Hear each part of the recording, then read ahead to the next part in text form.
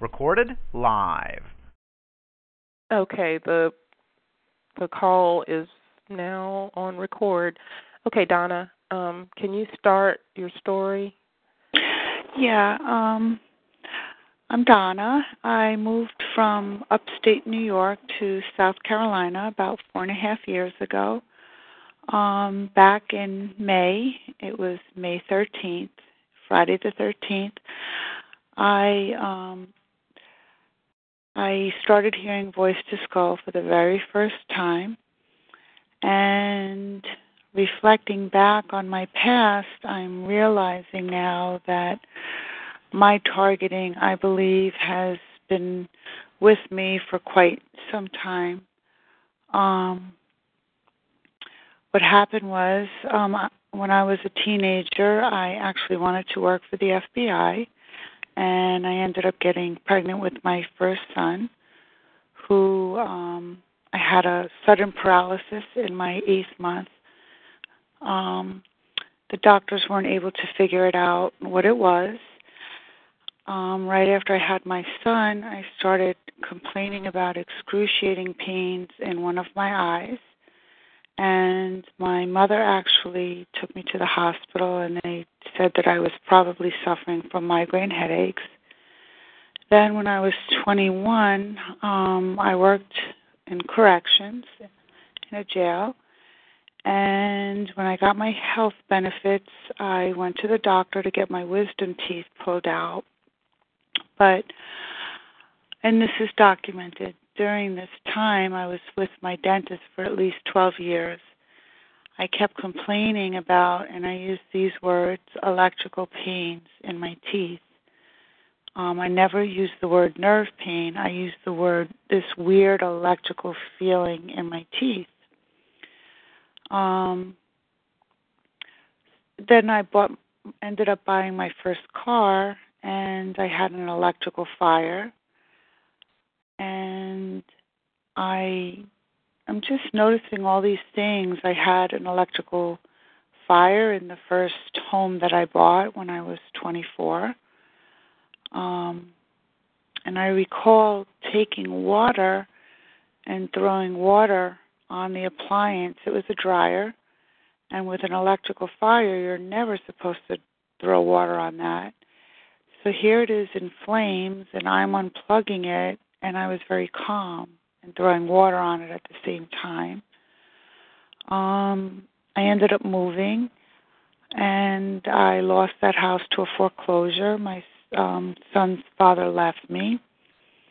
And even with that house, I remember strange things happening there.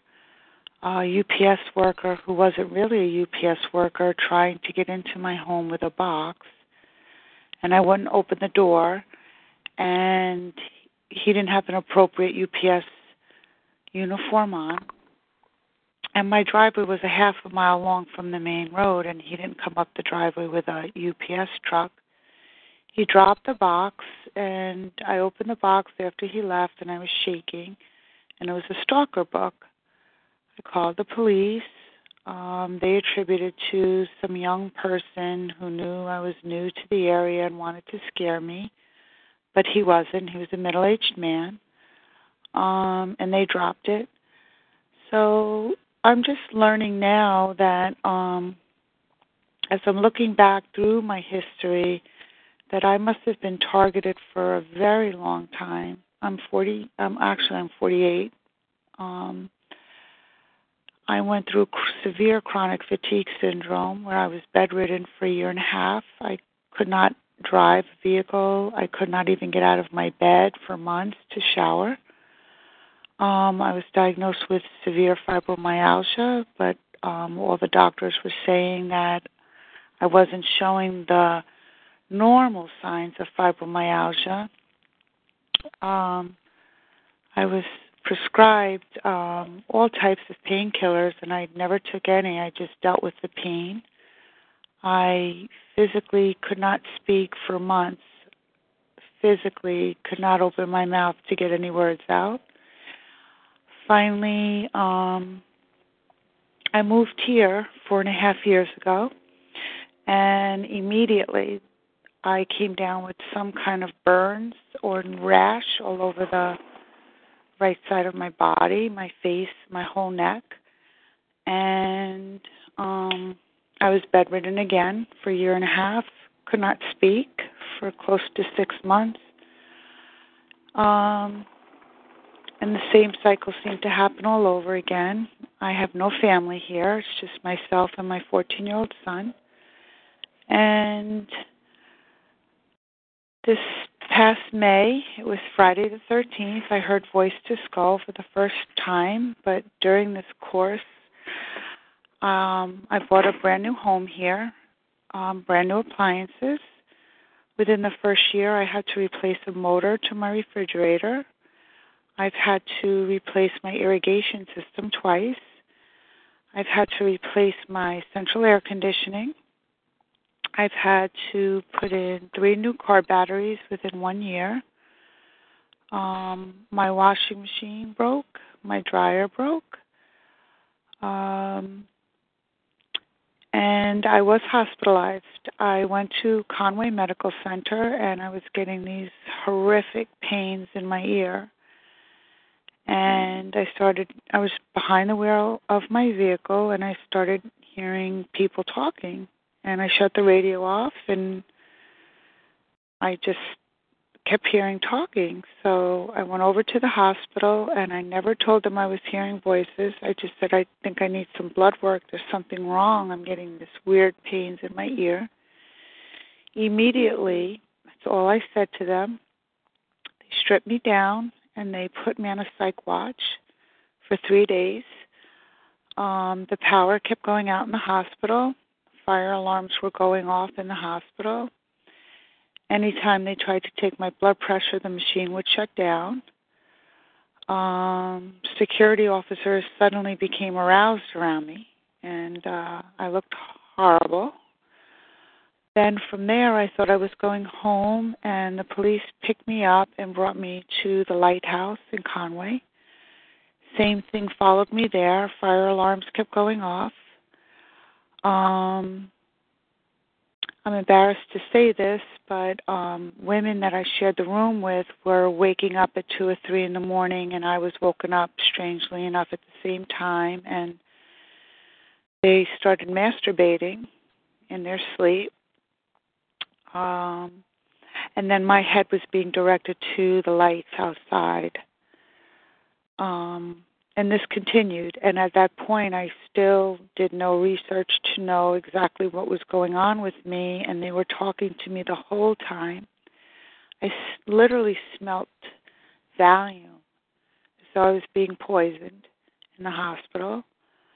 And then finally, I told them that I wanted to go before a judge for hearing because they wanted to keep me for 3 more weeks and send me to a state facility. And when I put that request in, the psychiatrist automatically, he diagnosed me as schizophrenic and delusional, and I had never mentioned about hearing voices. But yet it's in my chart that I said that I was hearing crickets or that I had crickets in my head. I never said that. So now when I came home, I was able to do my research, and I have severe voice to skull. Severe, I guess they call it gang stalking, where elderlies or people be driving up one-way roads, people almost hit into my car, lights are changing on me very quickly, or if I'm sitting at a red light, they'll be 8 to 10 minutes long. People throwing cigarette butts at me, people smoking at the gas station, at the pumps. Very strange behavior that I know that they're under my control because nobody would light up a cigarette at a cigarette pump while they're pumping their car with gas. So they're endangering their lives as well. And then the typical stuff, people are automatically picking up their cell phones. I've seen some very horrendous things with driving, and I know they're under mind control. So that's my story. I don't really know much about protecting myself. I've tried Q-Wave, and unfortunately it didn't help. I got Dave Case's tape, which unfortunately didn't help my situation. But Gail, I shared with you the hurtful part of this is that they're using my 14-year-old son to beat on me to the point where he has broken my nose, threw me through windows with this incredible amount of strength out of nowhere. So that's my story, Gail. But thank you for letting me talk. Okay. Well, I have a few questions. Thank you for sharing that. And I'm sorry that this is happening to you and all of us as TIs. Our stories are quite similar, but each person, I believe, each TI has their own unique targeting design that perpetrators make for us based on our type of lifestyle. So, and I'm really sorry that they're using your son against you. But I have a question. It's very sickening, the whole thing with our bodies, too. Right. Correct. They're trying to treat me as though I'm the inmate now, and you said that you worked in a prison? jail. Yeah, like every time I sit on the toilet, it's like, this is how you do it. And it's just very humiliating. It's humiliating for all of us, but they know that I really have a hard time now showering and going to the bathroom, so they won't make me go to the bathroom for days. I've heard other TIs on other conference calls mention that they feel as though they were given an urge to use the bathroom. Like one TI, a female TI, said that she was coming back home from wherever she went, and she was opening the door to her house, and she just automatically felt this urgency to use the bathroom, and she barely made it to the bathroom. I mean, she literally almost started urinating on herself because the feeling just hit her immediately. And, you know what? So that's a common thing. They do that with me. When I go out in public, they'll literally will pull my urine down to make me wet, like I wet my pants in public. Or they'll make me smell like they have literally said to me through voice to skull, where it sounds like it's on my wall, but I know now that it's not on my wall. But it sounds like they're like talking like that. And they'll say, well, you'll smell today. So if I go into Walmart, people will actually start holding their nose, laughing, pointing. So they have that ability to do that. So I don't know if you've experienced that too, where they're like right now they're hitting my refrigerator. But have they done that to your body as well, if you don't mind me asking? Well, I've experienced a wave of different things that are unexplainable to me naturally, to my physical body, my hearing, my sleep patterns, a little bit of everything has occurred, has affected me because of this harassment, a lot of things. And they do mess with your body. They definitely do. I've had the urgency to use the bathroom, an unexplainable urgency. It's like, I believe that medically, normally, there you go certain times a day or, in a day.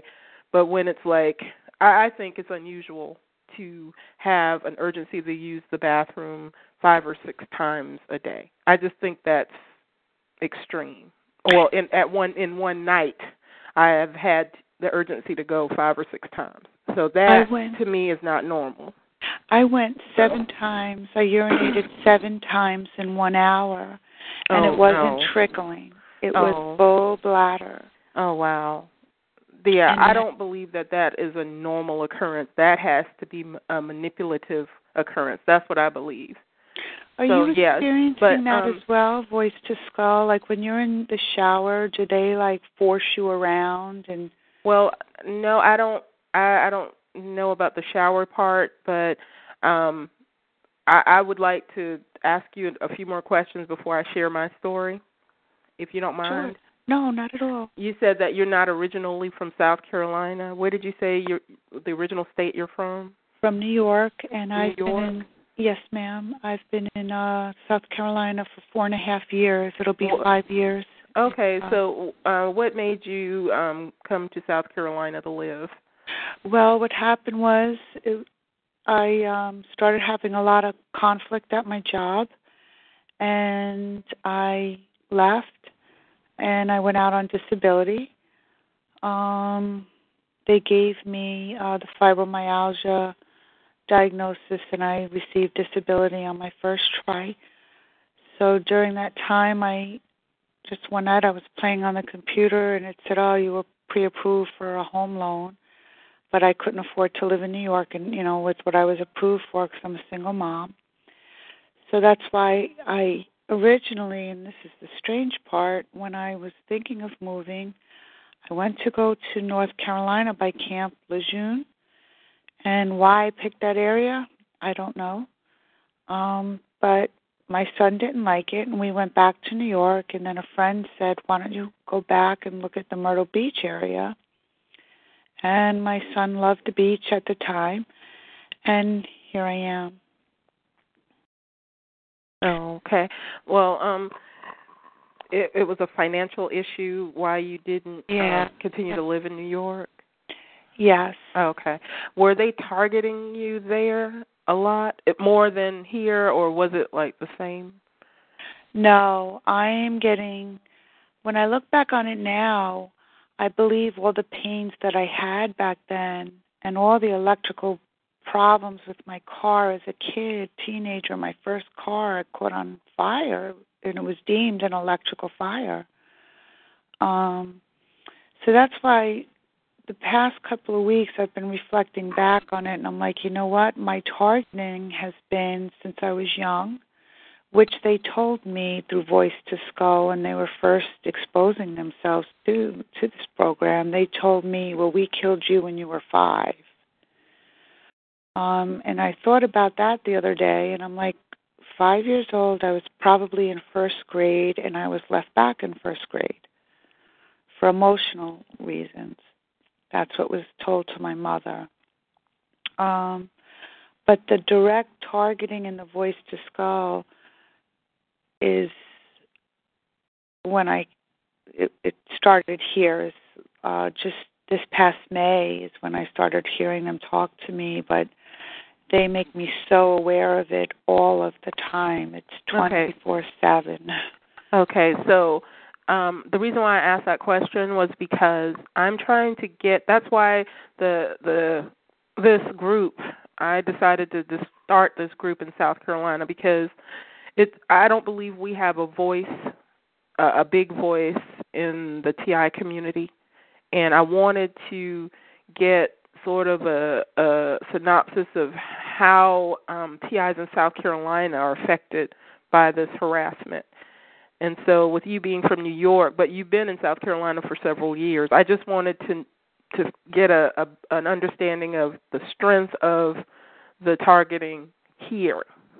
And I just asked you to give a comparison. I wanted to find out if the targeting has intensified since you moved from New York. That was the original question. Yes, most definitely. And then you also mentioned Voice to Skull a lot, so would you say that the Voice to Skull was more prominent here in South Carolina more so than in New York? Never in New York. It only happened to me here. Okay. And I have 5 cell towers that have just went up all around my home. Okay. Well, that's a commonality here in South Carolina. There's a lot of Voice to Skull harassment. I receive Voice to Skull harassment. So I just wanted to find out from you if that's a commonality in your targeting, and you said yes. And what about sleep deprivation? Is that something that you've suffered as well? Well, what they did to me originally was I was suffering from severe chronic fatigue syndrome.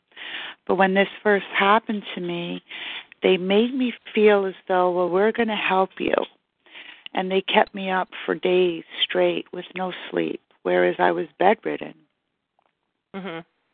Well, now they don't do that to me anymore. They do that to my son, but they wake me up during the course of the night, and they induce dreams in me, weird talking, like weird voices.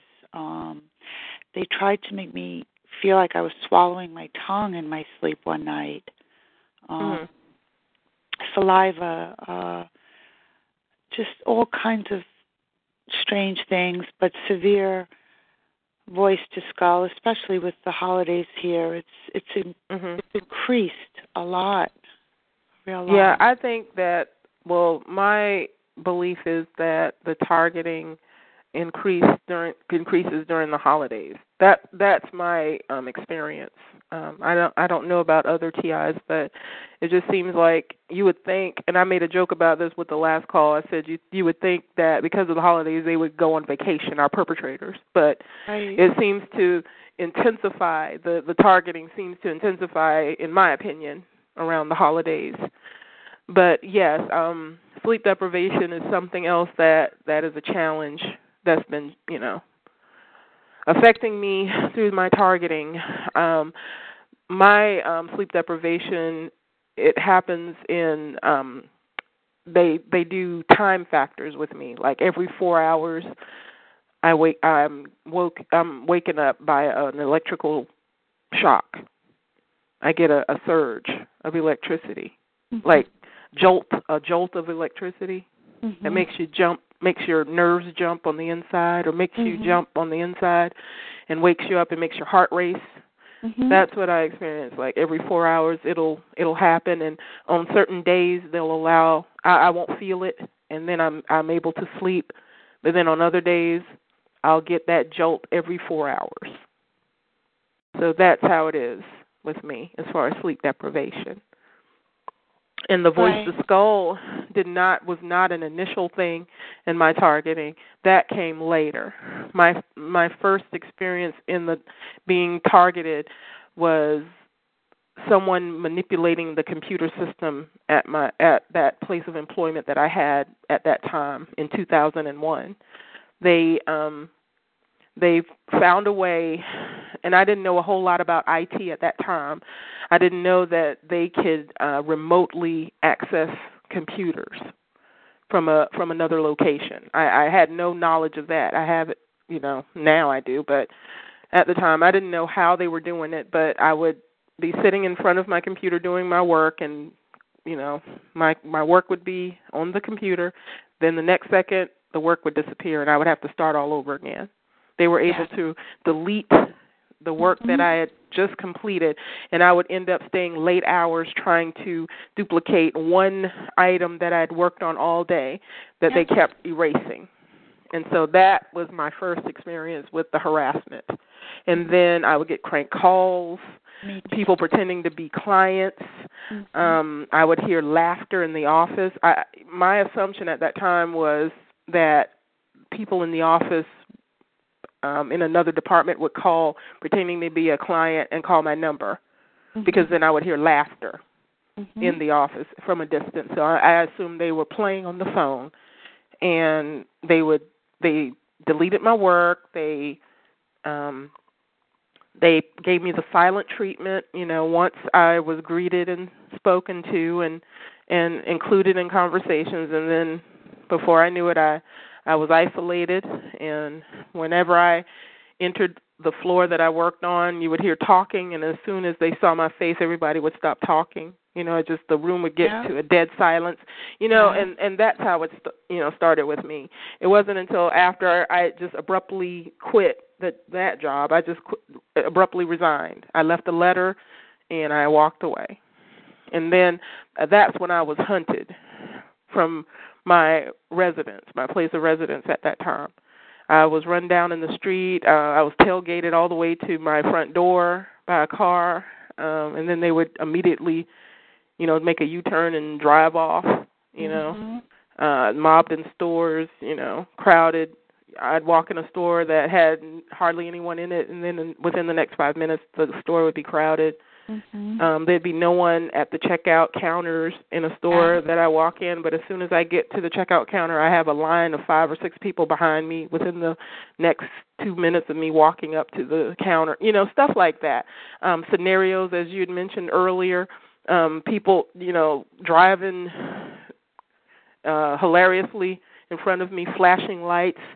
Same color cars would circle around me as I drive up and down the street. They would always have to have certain business vehicles pass by me, for example, like a FedEx or UPS truck would have to pass me every day, or an emergency vehicle would blazing sound would have to fly by me. Certain colors.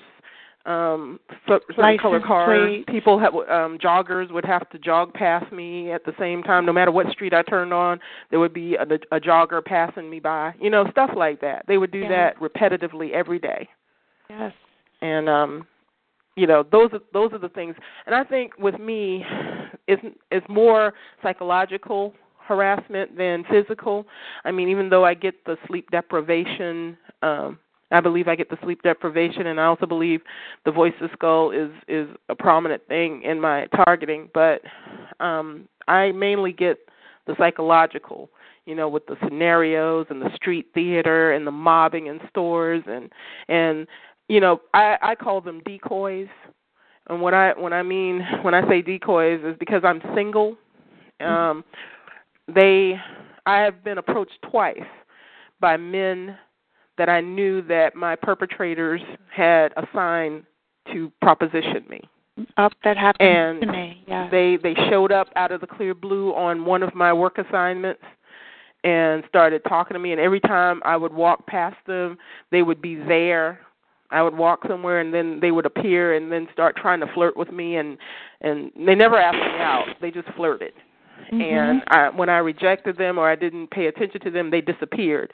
The first time they did it, I was sitting at my desk, and it was so calculated and obvious that I called it the first time they did it. My coworkers at that time who were totally into the targeting, they were actually, I think, affiliated directly with the people who were actually messing with me. They asked me what my type of man was, and I jokingly made up something. Within that following week, the same description I gave to them was exactly how the decoy looked when he came up to me and started flirting with me, which I knew was a setup when he walked in and asked me out and everything. I was like, okay, these people are evil. Well, to make you laugh, too, they know that I have a deep admiration and I genuinely care for elderlies. So I'll have 80-year-old men proposition me. Wow. Yeah. Wow. That are married, single. This one guy that goes to the gym where I go, he came up to me the other day and said, Donna, it was so weird. He's 70 years old. I had this urge just to hit you in your rear end. And this is somebody that I know at the gym. And I said, wow. Well, and his wife is a Christian. I said, well, it's a good thing you didn't. We started laughing. But they do that to me, too. So they know that, I'll have garbage men, and I'll have all in one day, all of a sudden, the same type of men will all of a sudden say, oh, my gosh, you're gorgeous. Your eyes are beautiful. They're all saying the same thing from different places. Can I ask you a question about that? Was it like that initially when they started that, or did you have experienced any kind of rejection by the opposite sex? Because that's what they did to me initially. They told every man in my area of town, I believe they had informed them that that I was not to be messed with, or I was not to be approached, because they called it a social experiment. They wanted to see what if I had a breaking point if no one communicated with me, especially men. No, I didn't date for years. They wanted to see if I would fall apart or, have a nervous breakdown if there was no man in my life. And then they tried another social experiment where they tried to have lesbians approach me, and stuff like that, just to see what my reaction is, because I am heterosexual, I am not gay.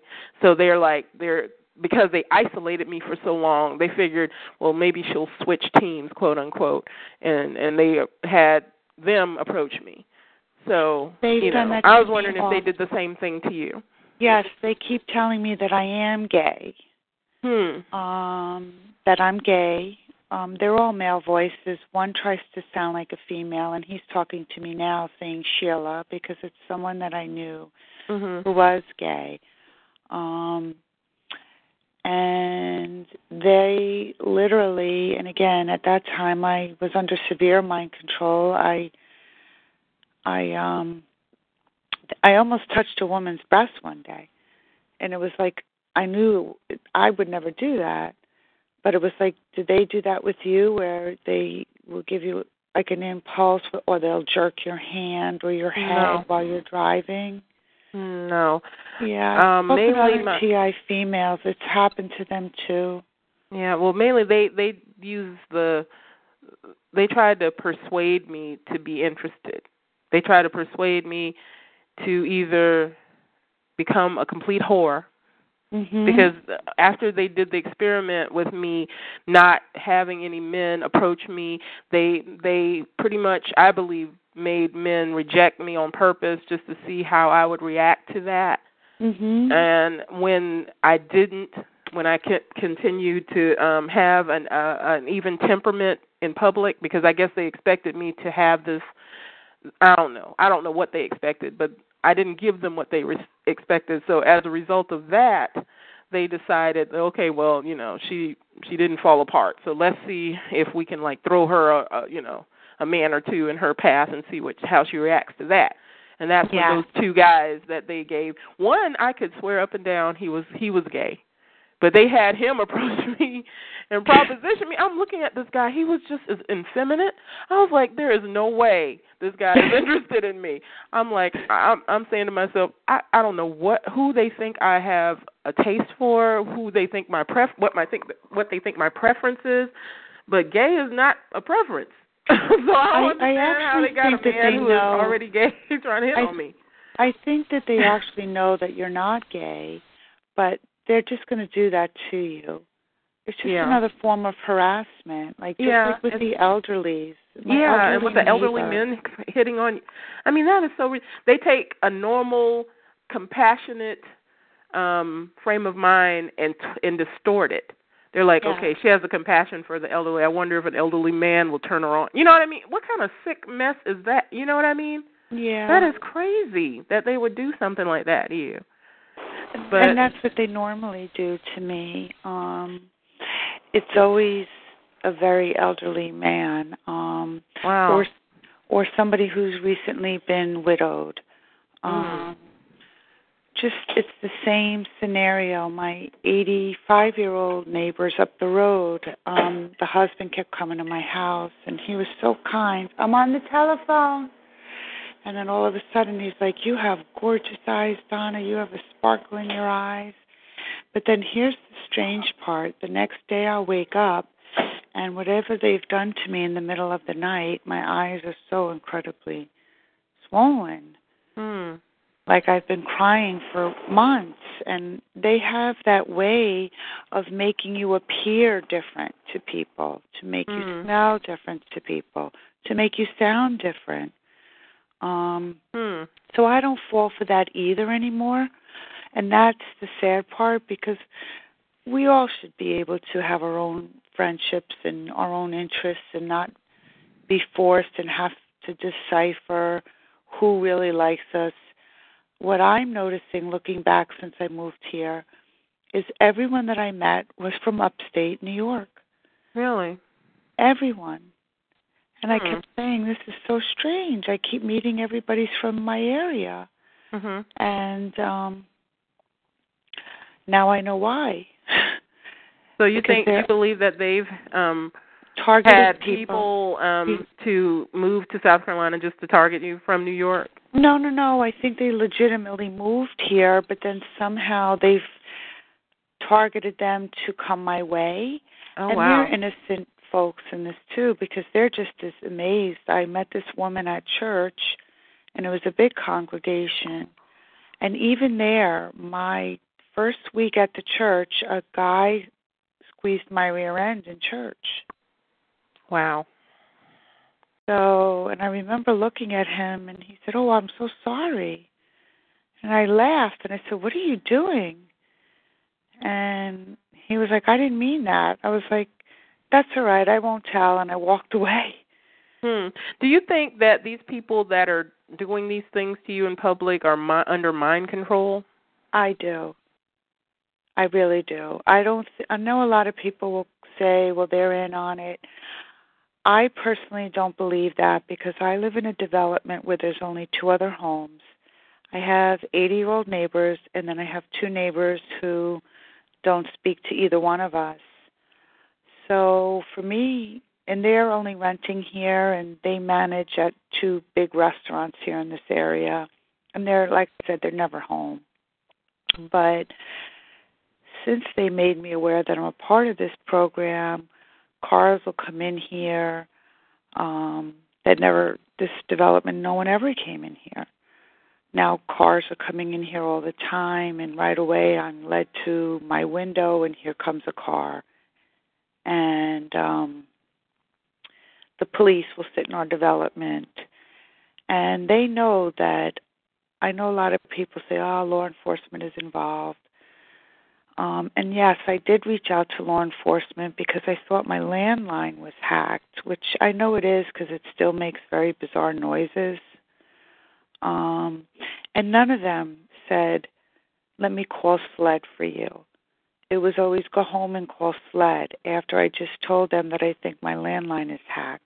Well, at least they told you, referred you somewhere. With me, when that was the first group that I approached when I believed someone broke in my car and poured dark soda on the doors on the inside, and they made a little stick figure in the dashboard from the inside of it's a stick figure of someone holding a noose in their hand. And I went to the police, and I told them what had happened in my car and what I believed happened. And I asked them if they could, look through my car, see if they could find anything suspicious or fingerprints. I didn't know when they did it. I don't know how they did it. I just knew that they had broken in my car. But when I had tried to explain this to them, they laughed. They thought it was funny. They said, the typical things a police officer would say to someone giving them this kind of story. They said, well, why would anyone do this to you? Do you work for the government? Those are the common questions they ask someone that says that they're being harassed or stalked or whatever. They'll say, well, what type of position, what type of role do you have in the workforce? I mean, do you work for the government? Are you on a court case, a serious court case? And when I told them no, someone broke in my car. They dropped, dark soda. I have a lighter colored car. They poured dark soda inside the doorway, and they drew the stick figure and it looked like the fabric on the window was pulled up as if they were able to finagle and open the doors and everything. And I told them, I said, well, if you could just look at the car, you could see what I'm talking about. And they just said, ma'am, when did this happen? I said, I don't know when it happened. I just need you to look at it. I just noticed it today. I don't know when they did it. And then they just started laughing. They're like, there's no way they could help me. See, that's where I feel that they were under mind control, because I had called the police and he wouldn't even come into my home. He was like, ma'am, I'm not allowed to come into your home. I said, what do you mean? I have a complaint about something going on inside of my house. Ma'am, I'm not able to help you. And he walked away, and I'm like, a police officer does not do that. Mm-hmm. And I literally saw his head bounce. Like, I don't know if you've ever seen that. What do you mean his head bounce? Well, do you ever get hit with direct energy weapons or? Well, I don't know what I get hit with. All I know is that there's like a surge. It feels like an electrical surge that hits at random, and it'll jolt me. It'll jolt my nerves, and then my heart starts racing. That I know. See, that I get that sometimes, too, and I asked that to Derek on one of the talk shows, and nobody else has ever experienced that, and then my voice to Skull said, you're a walking conduit. But it makes me feel like sometimes it's so incredibly heavy that I'm going to pass out. You mean like a weight on you? It's like some kind of and I use that or word energy too, that's so strong. Surge. Yeah. Yeah, like surge of surge energy that's strong. Yeah, same so thing. it's like they are using you to, as a conduit to have energy run through you, through your body. Mhm. Well, I told the other TIs on the other call that I had that about how my house is situated. I have two electrical poles in the backyard. They're on the opposite ends of each other in my backyard. And there's one pole that I had no clue that had all of the neighborhood's Wi-Fi services on it until this guy from a cable company drove up and asked, can I get in your backyard, please?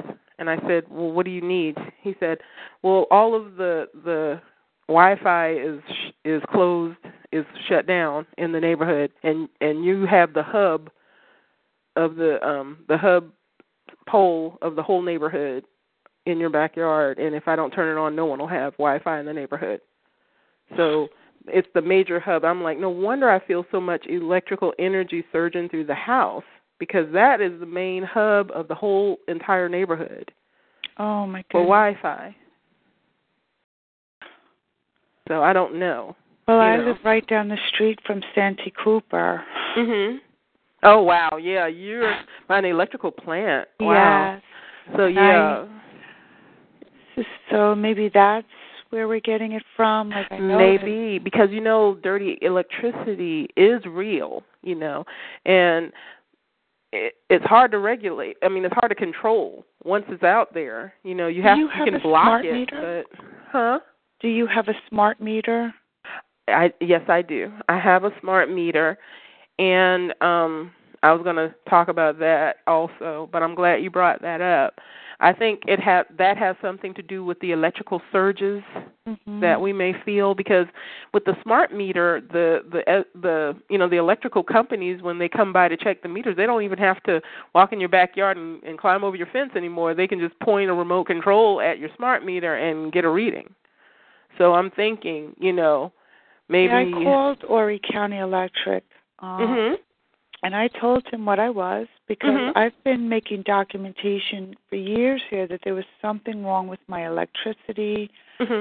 All these, weird things were happening with my electric here. And so all of that's been notated. And finally, I just told him recently, I said, I have to.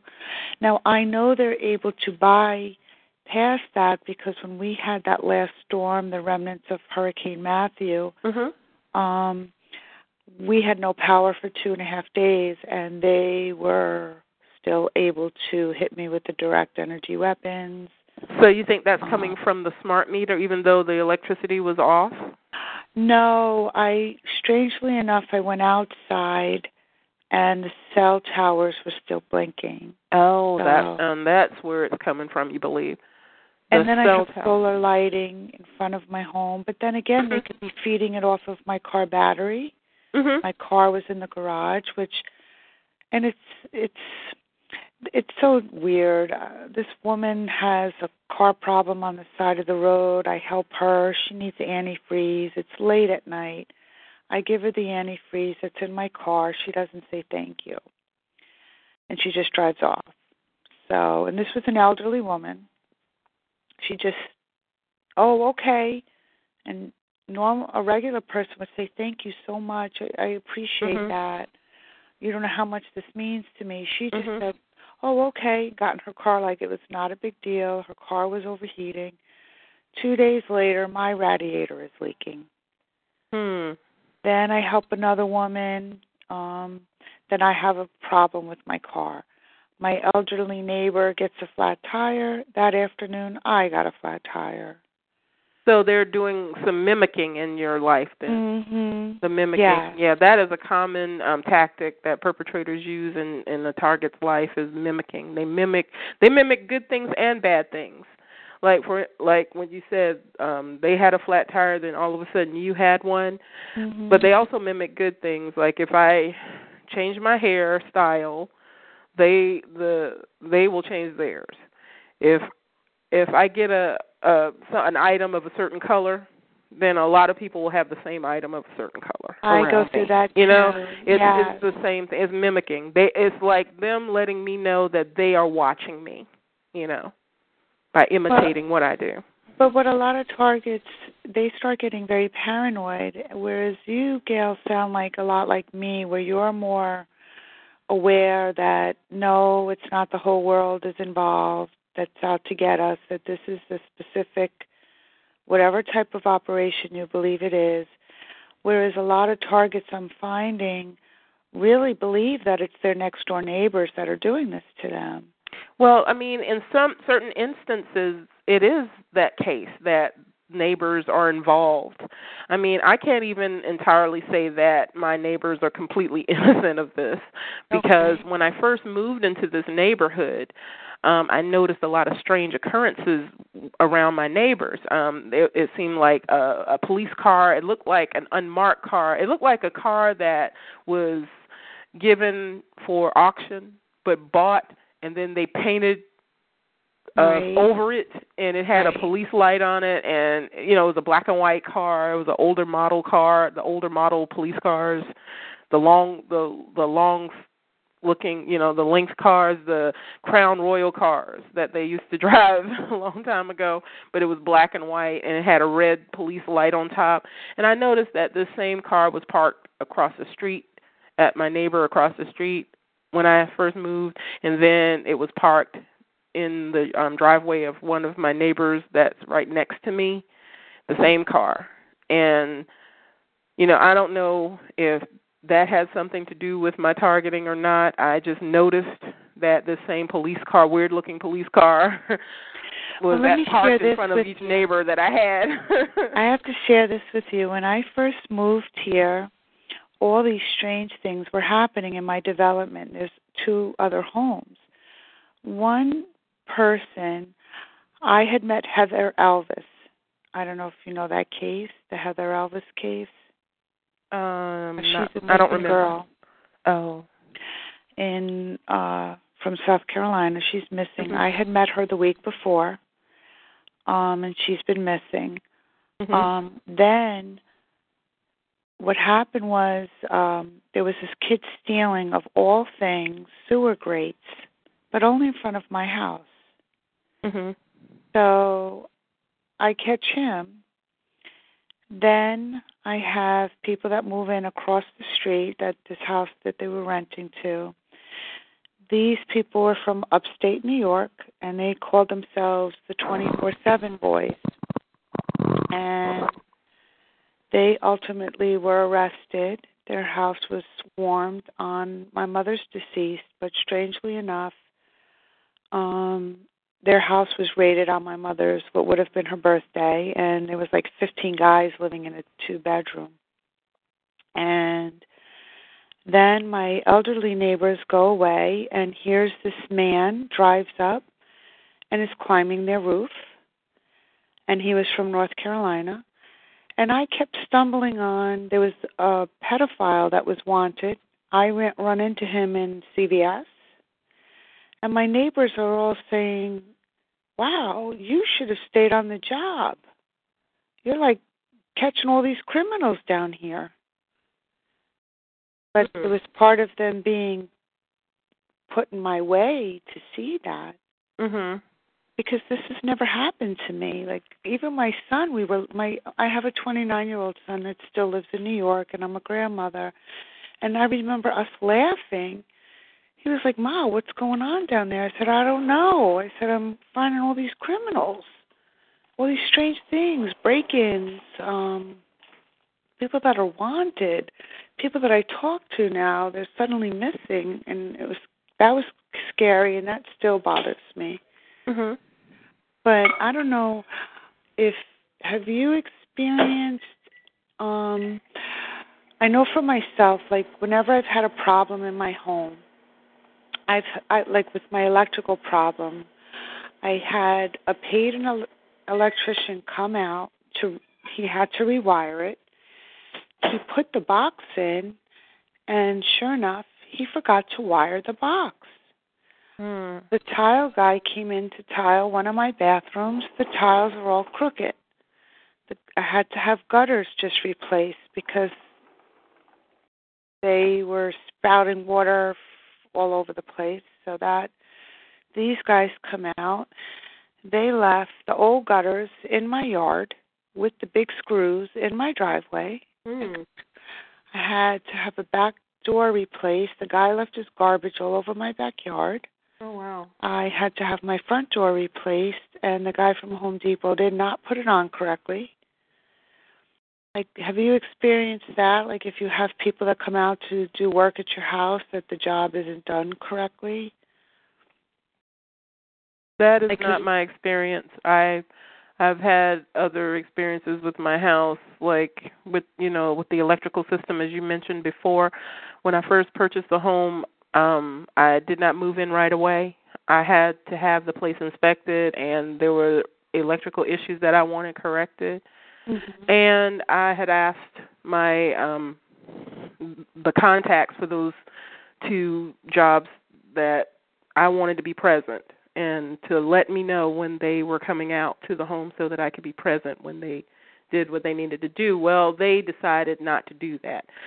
The next call I received weeks later days later, not weeks, days later, from my financial advisor saying that the inspections have taken place and your electrical equipment has been set up.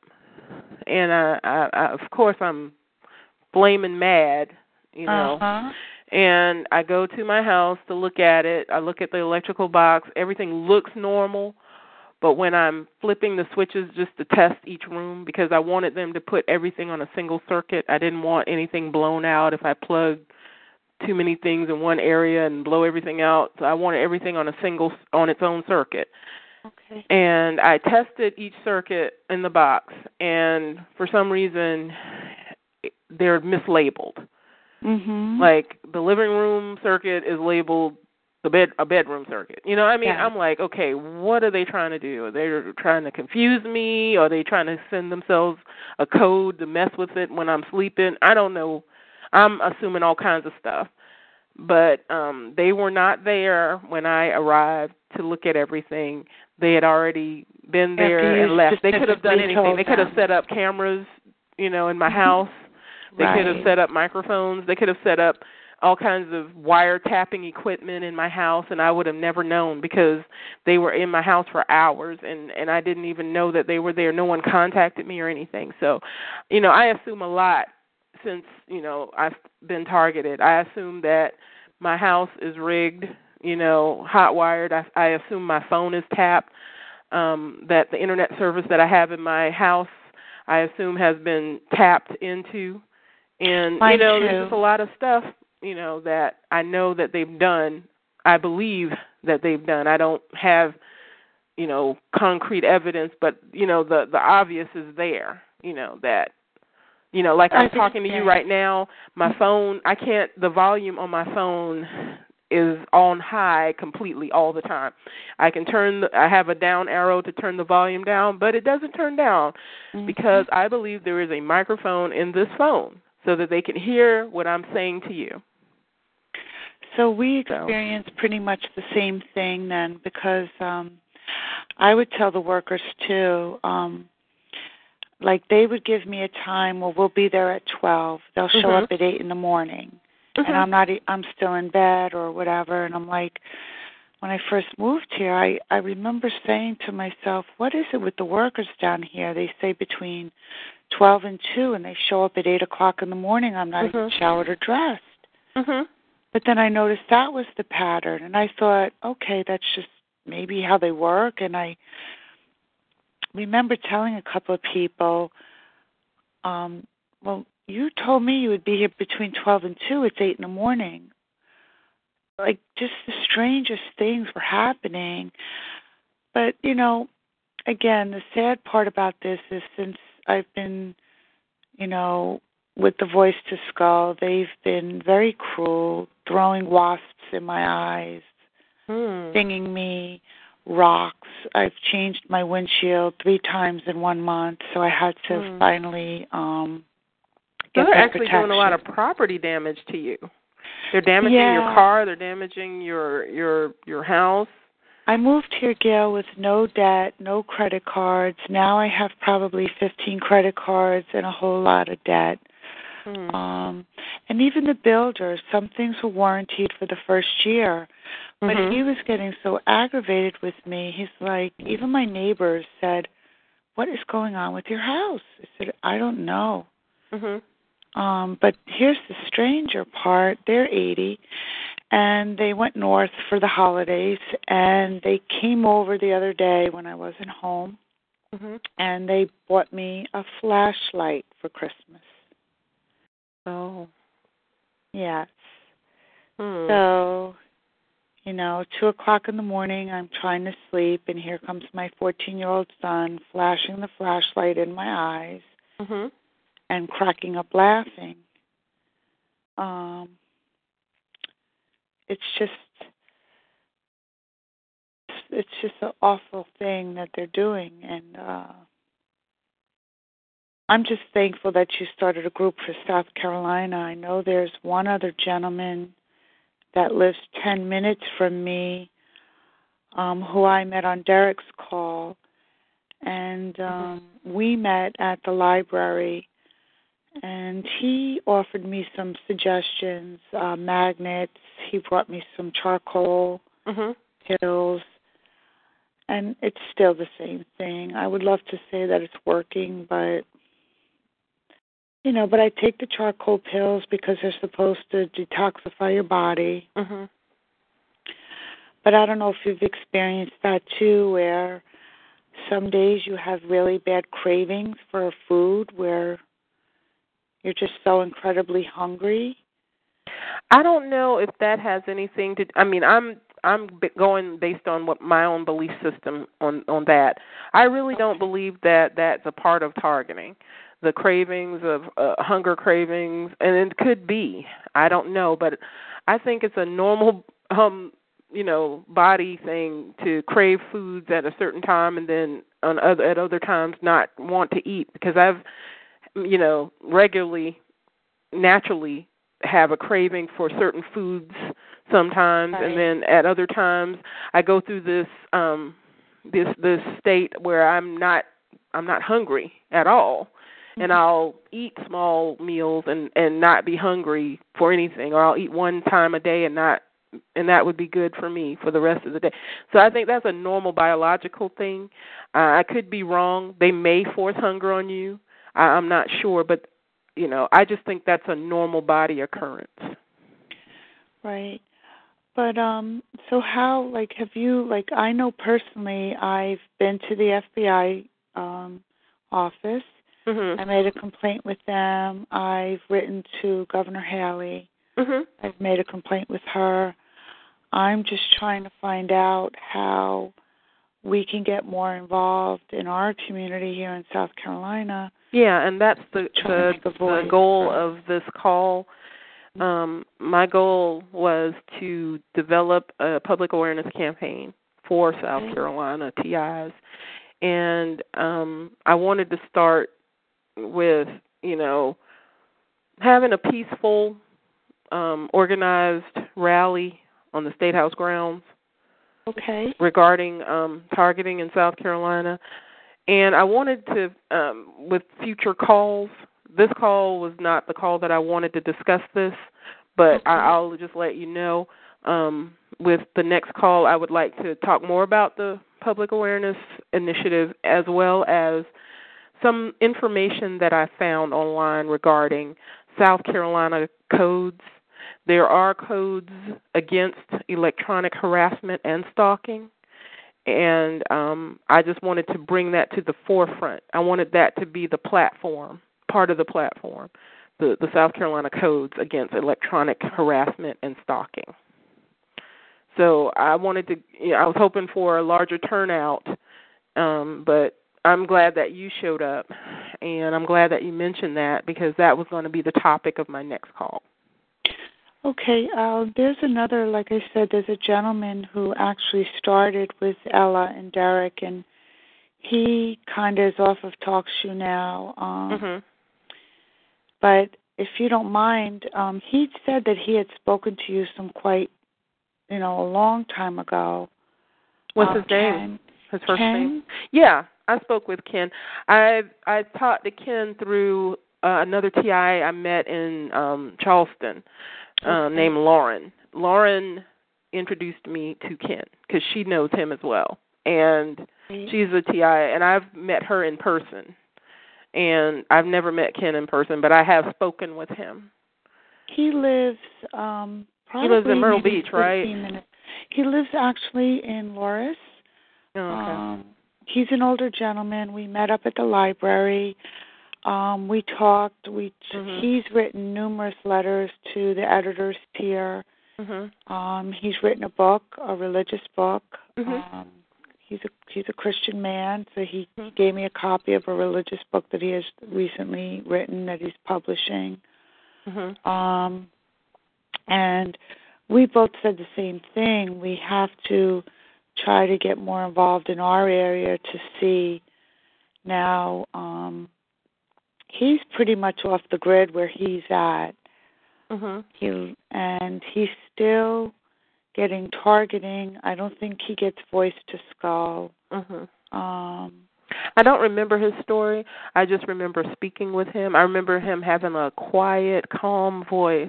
Yes. And then he told me, about where exactly his home is located.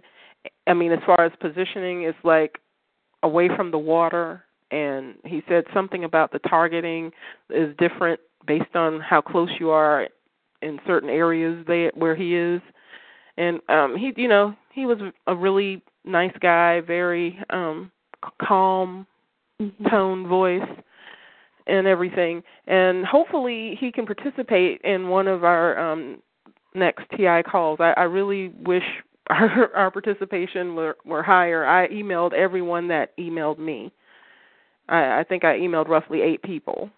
And I think there's so many people out there that knows that there's something strange going on, but just doesn't have that voice to skull like we do.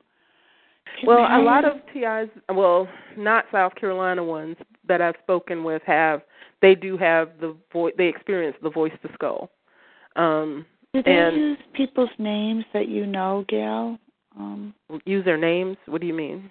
With the voice to skull. Have I heard anyone who's had their names used? No. But I remember speaking to another TI in South Carolina. Her name is Rose. I met her in person as well. And she said she was experiencing heavy voice to skull. And she said that they would just blurt out insults to her. They never called her name, but they would say things like, "You bitch," Yeah, why don't you just die? And say something like that, to her. But with me, it started with insults, and then as I ignored them, as I usually do, it started with, threats, saying we're going to do this to you forever. And then later on in my targeting, when it didn't cause any kind of reaction, I guess they weren't expecting. They were expecting a reaction and they didn't get it. Then they always switch it up. Then they switch the dialogue. Then it's like, well, this year is the last year we're doing this to you, and they've said that several times. And They've said that to me, too. If you do this, we won't bother you anymore. Mhm.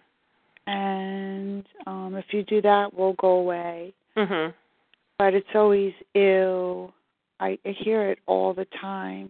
It's ew, ew, when I'm on the toilet, when I have to take a shower. Anywhere Yeah, a lot I of go, people. I'm sorry. everywhere I go, they talk to me, even in public. When I'm around people, they're still talking. And they're like, "Are you ready?" And then all of a sudden, this guy will come over to me and say, "You have beautiful eyes." So Yeah, I think, you know what? I think there should be more research done on voice-to-skull transmissions. I think we should have some kind of research done on it, and then we bring the information that we have about it on the conference call, because I really am fascinated with this. I've learned a thing or two regarding voice-to-skull when I read it on the Internet. It said where it came from. You ever heard of a neurophone? It's a device that's used with people who are clinically deaf. It's to help them hear sounds without it projecting from their eardrums, because their eardrums obviously are not functioning. So the clicks, there is like a consistent patterns of clicks and sounds that are generated through the brain waves of deaf people, clinically deaf people, so that they can form words. So they're saying that maybe this voice-to-skull machine, it derives from this neurophone machine, because it gives the same type of effect. It's like clicks and humming, because mine it started with clicks and humming too, and then it was words. So, right. I don't know if you've heard of that before. I have never heard of that, so you just taught me something, so thank you. But I did a lot of reading when I first realized that something strange was going on in my life, that this was not all negative coincidences, that someone was actually doing something to me. I immediately ran to the Internet. I keyed in everything that I was experiencing, because I didn't even have a name for it. I didn't know what gang stalking was. I've never heard of electronic harassment. All I did was key in how I felt. I said electrical shock. I said can't sleep, deprived, waking in the middle of the night, da-da-da-da-da. I keyed in everything that I was feeling, and then I came across the term gang stalking, and that's when I first learned about it. And I found out about Derek, when he was with Freedom from Covert Harassment and Surveillance. Right. And that's when I reached out to one of the calls there, and it happened to be Leslie from Michigan, and she had a call on Wednesday, and she was the first person I contacted to let know that I felt that I was a target. And she introduced me to someone in South Carolina that was experiencing the same thing, and she's from Aiken, South. The lady that she introduced me to, the TI, is in Aiken, South Carolina. And what the frightening part for me, Gail, is, and I shared this with Ken, and I've told a couple other people. I know they call them handlers, but I don't like that term. But hammers, handlers. Oh yeah, I've heard that term, and I think that's a proper term for them, because that's what they're doing. They're handling our lives. Well, what's frightening is that they're letting me know of things in advance that actually happen a couple of days later, like we're doing this and we're going to do that, and they're horrific things. So they tell you before they do them. Right, and I'll give you the latest one, one of them, and I was so tempted to reach out to Governor Haley because it really it's sad, because an innocent individual is probably going to be locked up for life behind this. It was the gentleman that was driving the school bus before Thanksgiving, and he suddenly went off to a different road that he'd never taken before. He accelerated in speed. The bus flipped over. 5 children died. The 6th child died on Thanksgiving Day. That's what's bothering me with mine. Because, and they said, oh, don't ever share that, or don't ever call the police if they're telling. See, now they're bringing my son down here. So I might have to mute myself because they don't want me to share that. I know. I want to ask you about your son, too. One or two questions. Mm-hmm. And if you have to mute yourself, that's fine. As far, I know you said that you believe they're using him to get to you, to harass you through him. Most definitely. So I wonder if he's aware that he's being used, and if he is, would he be willing to talk on the conference calls and let us know how he feels, his experiences, or, when he's talking to you in a certain way, does he know that that's not him that's saying that it's someone else making him say that, or he feels is making him say things to you? Absolutely not. He keeps saying, Ma, you're crazy. I know what you're thinking. And even the other day, I was thinking, I thought I was thinking about a bicycle I received as a child, and the name of the bike was Sweet and Sassy. Mm-hmm. Later on that afternoon, now my son doesn't know anything about this.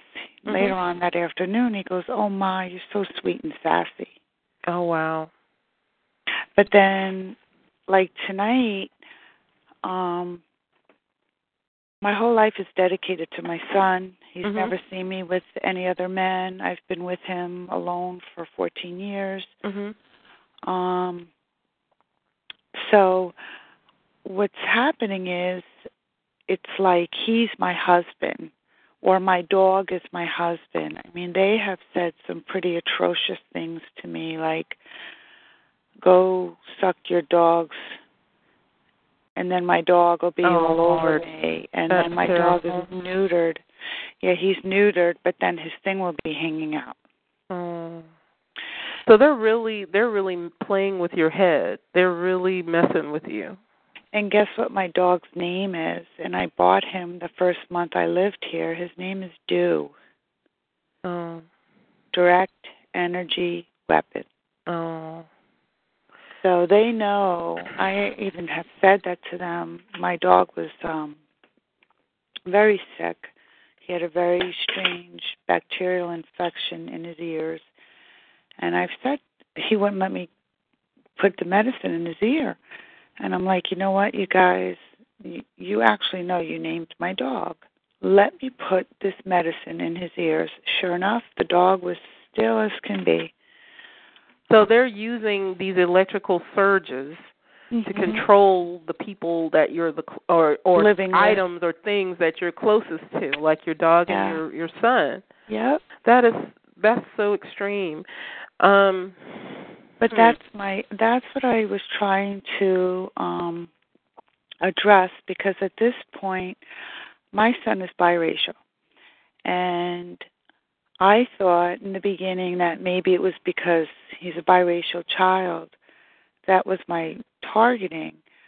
But then they'll show me things like when I go out, and they'll purposely show me this. If I go to the gym, I said, what is it? Is it because my son is biracial you're doing this to me? Because I've had white men come up to me and say, oh, you're white trash. That was in New York and here. And then all of a sudden, trash will start coming out of the garbage dumpsters and garbage men's trucks hitting my car. Well, I'm sorry, go ahead. I just thought it was because of that.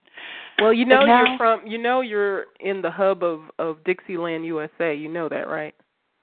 I do. So discrimination is a big thing here. But I also especially if you're of African descent, like myself. Well, my son is, but I also thought that this is the main reason maybe to do a race war. But then it was strange. The next day I would go to the gym and I would see nothing but white men and black men working out together, or a white gentleman going over to an African-American gentleman, and they slapping each other 5, shaking hands, hugging each other, then working out. So I don't believe that anymore. But do they have that ability to cause civil unrest? Most definitely. Do I think it has happened? I believe Dylan Roof was under mind control. Yeah, I don't believe that this was a mind control, causing civil unrest. I don't believe that's mind control.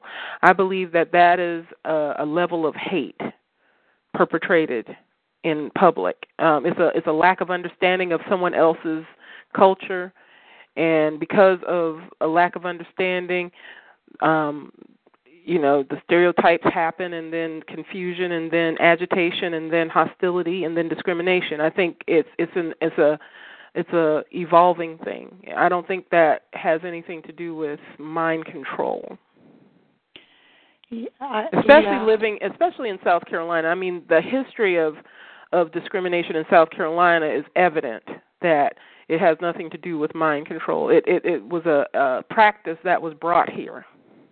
Right. So it couldn't be mind control. It's something that was formulated from hate and a dominating attitude, a controlling attitude.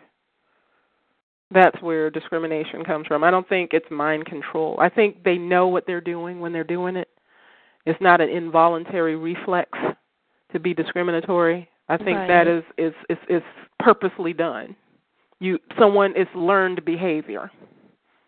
Right. I believe that in some instances, but then some that I know that they have told me, I know. Like the thing with the bus driver, my heart breaks for him because I know they told me this 2 days prior to it happening. Mm-hmm. So I know because they've had me directed off of a road. They've had you do what? I literally went up a one-way road. The wrong way? Know, yeah, a wrong at Broadway at the beach. Oh. No one beeped their horn at me. Hmm. And then an hour later, I'm going to the post office, and here goes a woman going up the one-way road. And then they're specifically showing me that we have that power with your brain. I went to Walmart one night, and this is just amazing how this follows me. I go to the hospital, fire alarms, lights go out. I go to another hospital, fire alarms, lights go out. I went into Walmart the other day, and the store blacks out. So I said to the woman, I was going up to the checkout, and I said, "Oh, what happened?" She said, "We don't know. This is the strangest thing." I said, "Is the whole mall out?" She said, "No, just our store." So I couldn't purchase anything. I left the store. The next day I went back because I was trying to go Christmas shopping. I said, "What happened last night?" She goes, "We don't know. That was the strangest thing ever." Yeah, I've had that happen to me. I've had that happen twice. Where the store shuts down, the electrical system automatically shuts down when I bring my items to the counter.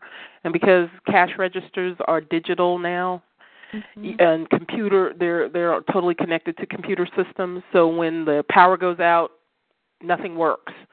So I'm bringing my items up to the cashier, and as soon as I put my stuff down, the power goes out, and I'm sitting there, Yeah.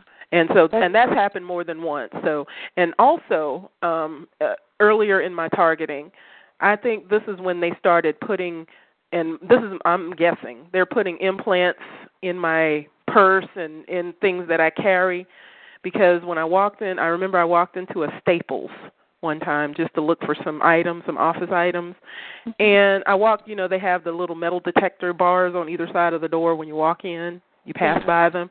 Well, it seems like every time I walk past them, the alarm went off.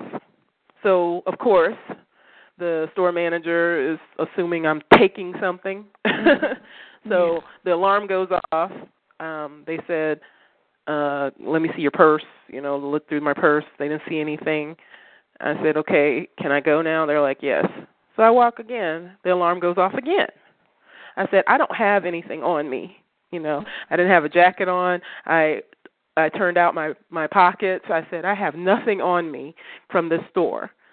And then some of the workers looked at each other and they started smiling, smirking almost. And then they said, okay, well, just go ahead. I said, well, why does your alarm system go off? And they laughed and they said, oh, I don't know. Just go on. You can go ahead, Let me just share with you recently what happened to me. I had radiator problems. So I brought my car to the mechanic, and he said I needed an oil pan as well. So he says, you're going to have to leave the car for a couple of hours. I said, okay. So I dropped the car off early in the morning, and I walk over to the library while he's working on my car. I come back hours later to get my car. He forgot to do the oil pan. But miraculously, he saw that one of my headlights was out.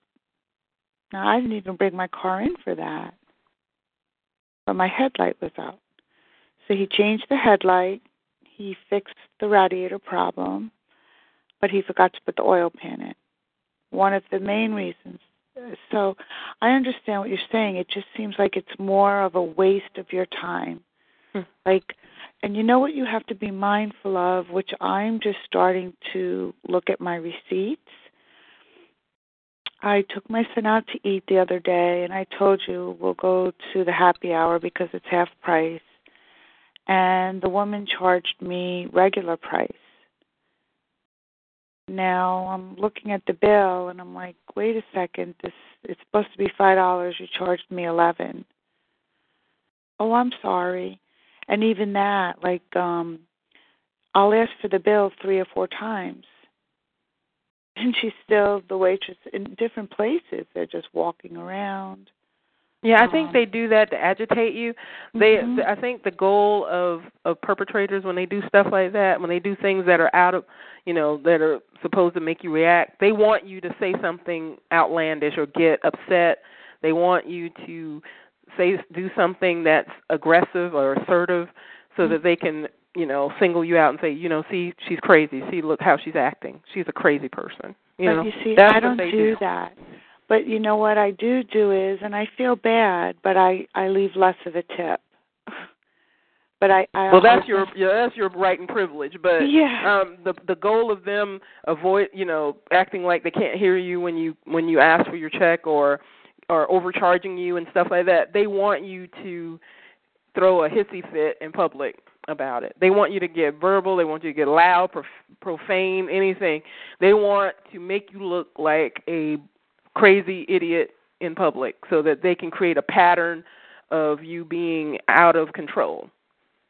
And that's why they do things. They want to they're trying to find your button, trying to push the right button to make you go off so that they can say, okay, this person is crazy. She is a threat to society. She needs to be locked up. She needs to go to a mental institution, something, because she is not stable.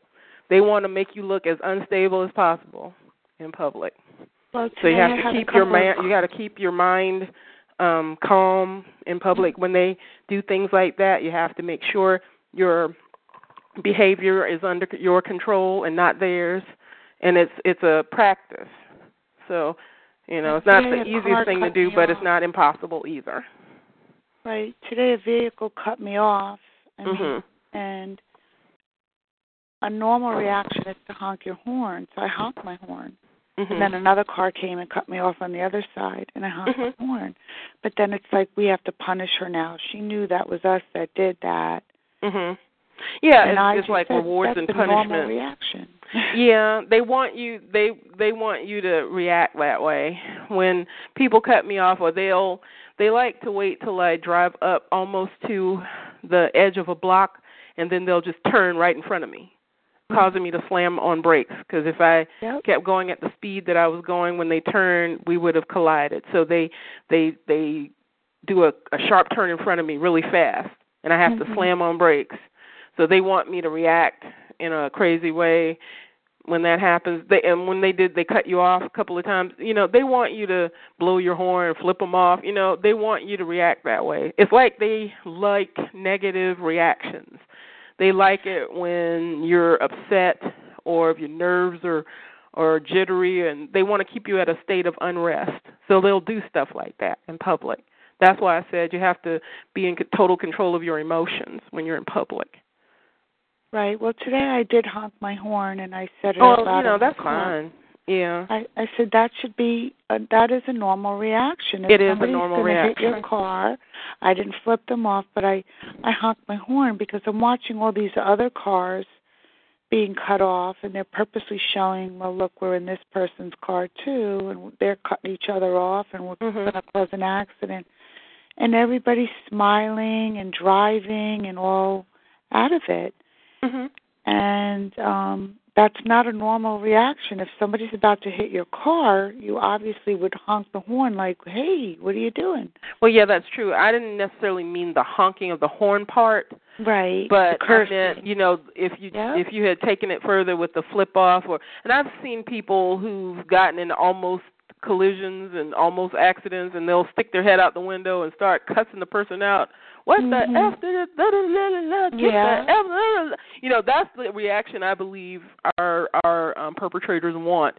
They want us to run the person down if they cut us off. Road rage. Blow the horn while we're running them down. We're tailgating them all the way, back them into a dead-end street, and just get out and start, acting crazy. I think that's the reaction they're looking for. Well, how are you doing now with work? Are you doing better? What do you mean doing better? I know you said that you're working, so you're functioning well at work? When I said I'm able to function, I meant financially. I've had to budget myself and figure out how to better manage the little money that I am given so that I can take care of myself. Because the previous job I had, I believe I was perped off of that job. I did absolutely nothing wrong on that job. I had that job for 11 years, and my intention was to retire from that place of employment, and it did not work out. When I started seeking advancement within that organization, that's when I started getting the personal attacks on that job in particular, and they nitpicked and they dug and they found ways to get rid of me per se from that position because I had done nothing wrong. I had reacted emotionally, as you said, with the car thing. It's normal to blow your horn if somebody cuts you off. Well, it's normal to complain when you feel that you're being disrespected. And so I had made that known. And as a result of me making that known, the people that I say got rid of me believed in their mind it should go, well, I should say and do whatever I want because I'm your superior, and you're supposed to accept it and be grateful that you have a job. So that was their position on it. And we did not resolve it. So as a result, they forced me to resign. Because the person that believed that I should just accept the negativity that was given to me because they had authority, they said they could not work with me anymore. So I lost that job. And then I believe that I was strategically placed on this job that I'm currently working on, and I'm getting paid several dollars less. I've had to be forced to budget my money, as I said before, in order to survive because at first I had a really hard time struggling with bills and other expenses. After, I got my first check, and it was just really one of the lowest checks I've ever I haven't gotten a check that low since I started working in my earlier years. And it was like I was starting all over again. But now I'm at a point now where I'm able to maintain a little better than I did initially. If that makes sense. It does. Have you found anything that helps you relieve some of the targeting? Is there any products that you use, or? I've never used any shielding products. I've heard other targeted individuals talk about different shielding tactics that they've used that work. I have not found one that works for me. But I can't really give that. I can't give an objective opinion about shielding because I never really tried it. I think one shielding method I have tried was to block out the computer-generated energy by unplugging everything in that room. I have an office in my house that a room that I converted to an office, and I have my computer equipment in it. So they said, well, to reduce the electrical energy generating to your room, your bedroom, you might want to just shut down and unplug everything before you go to bed, or shut off the energy in that room. Now, I have tried that, and to some degree it helps. But, they find ways of, overriding things like that. But it did work briefly. Yeah, but no, I don't really have a whole lot of shielding techniques or anything. Right, I haven't found anything helpful yet either. But your original question, if I can ask, you asked, did I ever contact anyone? I did talk to the police department, and I have sent out FOIA letters to certain law enforcement entities. The Freedom of Information Act letters. I sent those out. That's what I did initially in my targeting. I sent letters to the IRS. I sent letters to OSHA. I sent letters to the FBI in this state, and SLED and everything, and requesting any information that had my name on it. And I did not receive any response other than them sign. I sent a certified letter, so they had to have received the letter because they had to sign off on it. I received the green forms back with their signature, but I never received any responses. I received one response, and it came from the police department because I sent them one, and they said that the only record they had was the report that I reported an incident at my home, and I could get that if I paid them a certain fee to get it. And that was the only response I got from all of the Freedom of Information Act letters that I sent out. So they're not trying to help me. Okay? Right. They're not. If they have information, they're not trying to make it easy for me to obtain it. If you see what I'm saying. I do. I spoke with Lieutenant Dove from SLED in Columbia. I spoke with him on the phone. He was very kind, and I'll tell you, he listened to me. He didn't make me feel like there was anything wrong with me.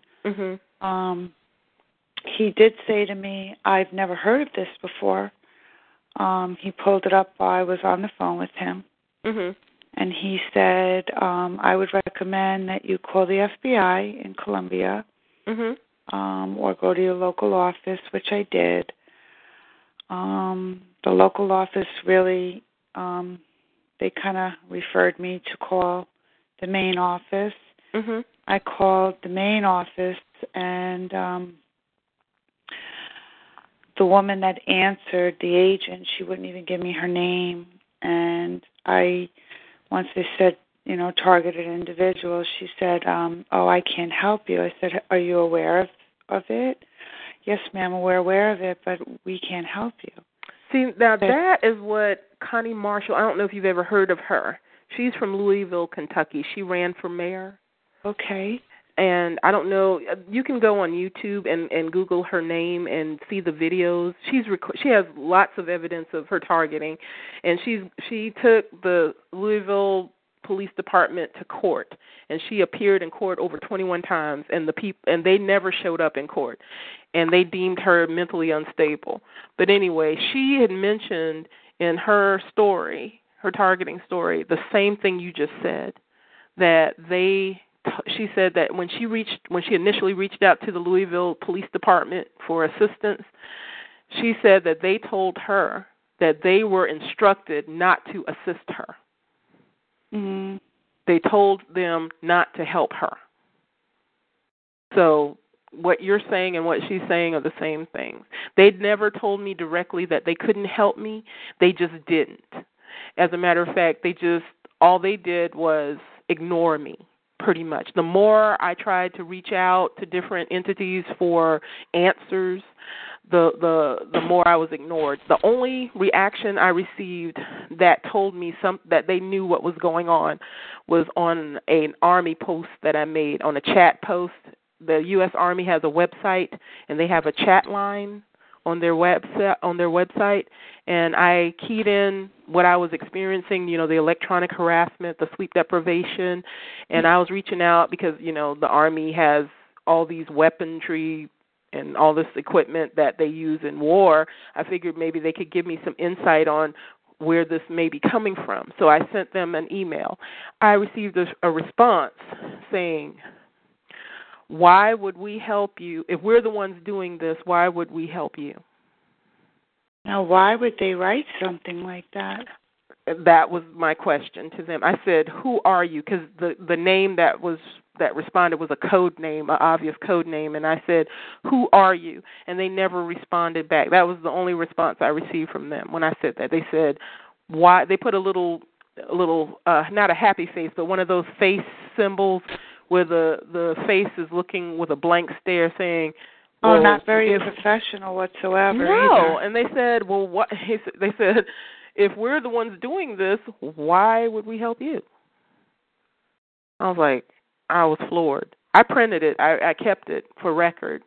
And then later on, I went back on the site to see if I could see the comment that I made, and they had already erased it. But I have a copy. I have several copies of it because I figured I assumed that I would need to keep these for evidence.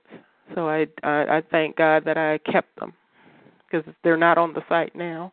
I find that response very peculiar. Yes, I do too. You weren't accusing them. You were just asking them for information. Exactly. So they automatically told on themselves when they responded in that manner, don't you think? Yeah. They let me know that they had something to do with it. I believe it's military-based. That was going to be my next question to you because sometimes I get discouraged because the other night I literally heard a gentleman say, and he's a psychiatrist, well, he's a former psychiatrist who's a targeted individual now. He said that, and this is, I think, a big problem with the community, is that we don't know who exactly it is, but his beliefs were that it's the mafia and that they are digging tunnels under our homes. Oh, wow. I personally believe it's military-based. That's just my belief, that it's military. Well, in South Carolina, that would be an easy response. That would be more valid, I think, for us because, Fort Jackson is such a huge fort in this area. And, in South Carolina. So it would be easy to say that they may have a role in our targeting. I believe that also. I know that they have been directing a lot of North Carolinian plates at me. Everywhere I go, it's somebody from North Carolina. And like I said, I find that really strange that out of the whole East Coast and the South, the first place I went to go look at a home was by Camp Lejeune. And I still don't know why I picked that area. And you know what else is so peculiar about that? That you notice that neighborhoods there are a lot of neighborhoods around military bases. It's like they strategically put neighborhoods around them or really close by to them. You notice that? That's suspect to me.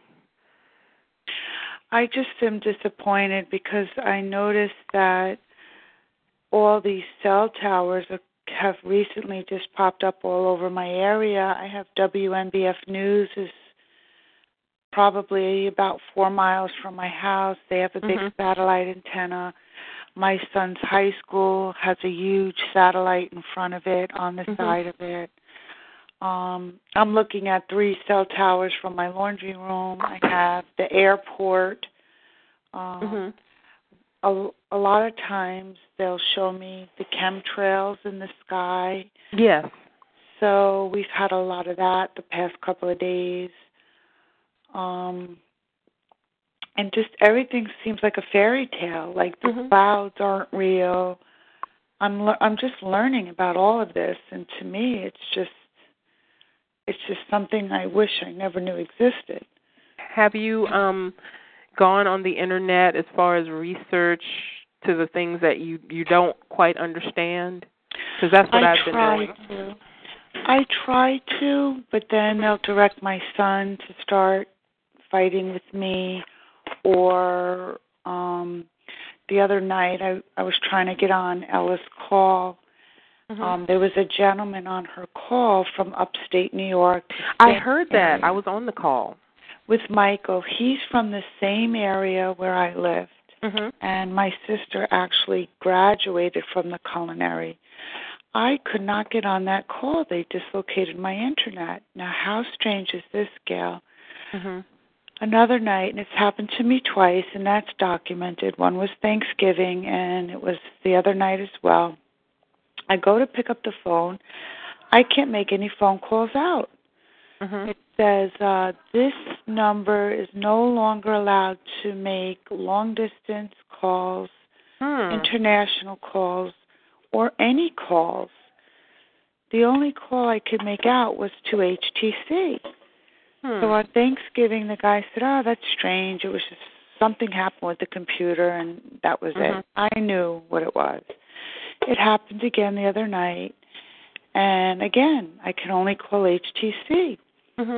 So the gentleman says to me, now this is a strange response, and I was talking to another girl that's a TI out in California, and she said, you got to call the FCC and make a complaint against them, but I don't really want to make any waves with them. I don't want any problems with HTC. Yeah. But this is what he said to me, and again, this is not a professional response. He said to me, well, we think there's fraudulent activity going on with your phone line. So I said, that's interesting. What exactly are you talking about? He said, well, we noticed you on a call the other night for 3 hours. That was long distance. So I said, but I have unlimited, long distance. He said, well, normally people don't stay on the phone for 3 hours. So we shut your phone line off to make sure that it wasn't fraudulent. Oh, my. So what she said to me was, Donna, and I didn't even realize this either, the professional thing would have been, if you thought there was fraudulent activity on my line, why wouldn't you call me? Why did you disconnect my phone line and not even notify me? Right, or interject, because I've had calls where the operator has interjected on the call, like if somebody was trying to reach me and it was an emergency, I would be on the phone talking to someone else, and then the operator would come in and say, such and such needs to speak with you. It's an emergency. They have a way of intercepting or interjecting themselves in a conversation from their end. So that would usually happen. Now, I've never heard of anyone just shutting you off completely. That's unheard of. I mean, if you pay your bill, your phone should be on the whole time. Right. So for them to shut you off, that's not professional. That's illegal, isn't it? I mean, well, that could be proof. That's something like she was, and even my son's father, he says, I've been trying to get a hold of you, so I don't even know, because I am so isolated now. I don't have any family members here. I have not told. Well, I did go home to New York because my elderly father still lives in New York. And at that point, I really didn't know what was going on. I just thought I just needed to talk to my dad. I knew I was getting ill and all this strange stuff, and I just wanted to talk to my father. But here's the really eerie part about this. As soon as I get to my father's house, he has a statue right outside of his door of the human brain with 2 roses in it. What? Mhm. So they targeted my father's home as well. Oh, wow. They purposely made me see that. So, and it had 2 roses in it, and my house is decorated with all knockout roses. My father is unable to travel here. And they're hitting my stomach as I'm telling you this. Does he know that you're a target? No, I haven't told my eldest son. And my eldest son, when I told him, he said, "Ma, I have to tell you something." He said, "I believe you." He said, "I wanted to talk to you about this." He's 29. He said, a few months ago, he goes, "I didn't tell you because I didn't want you to think I was crazy." He said, and he works for the electric company in New York. He said, "I was in a customer's home, and he said, I got this weird sound in my ear, like it was radio waves. My heart accelerated so fast." That's what I experienced. That's what I was trying to explain to you. Yes. He passed out. Oh, wow. On the job. Oh, my gosh. So he said, "I know what it was." He says, "I'm not getting voices like you are." He says, "But they're hitting my refrigerator. It's making a tapping noise." I said, yes. "They've been doing that to me." Exactly. Tapping and popping, the tapping and popping noises of appliances. Yes. They do that to me. They've broken so many of my appliances. Yes.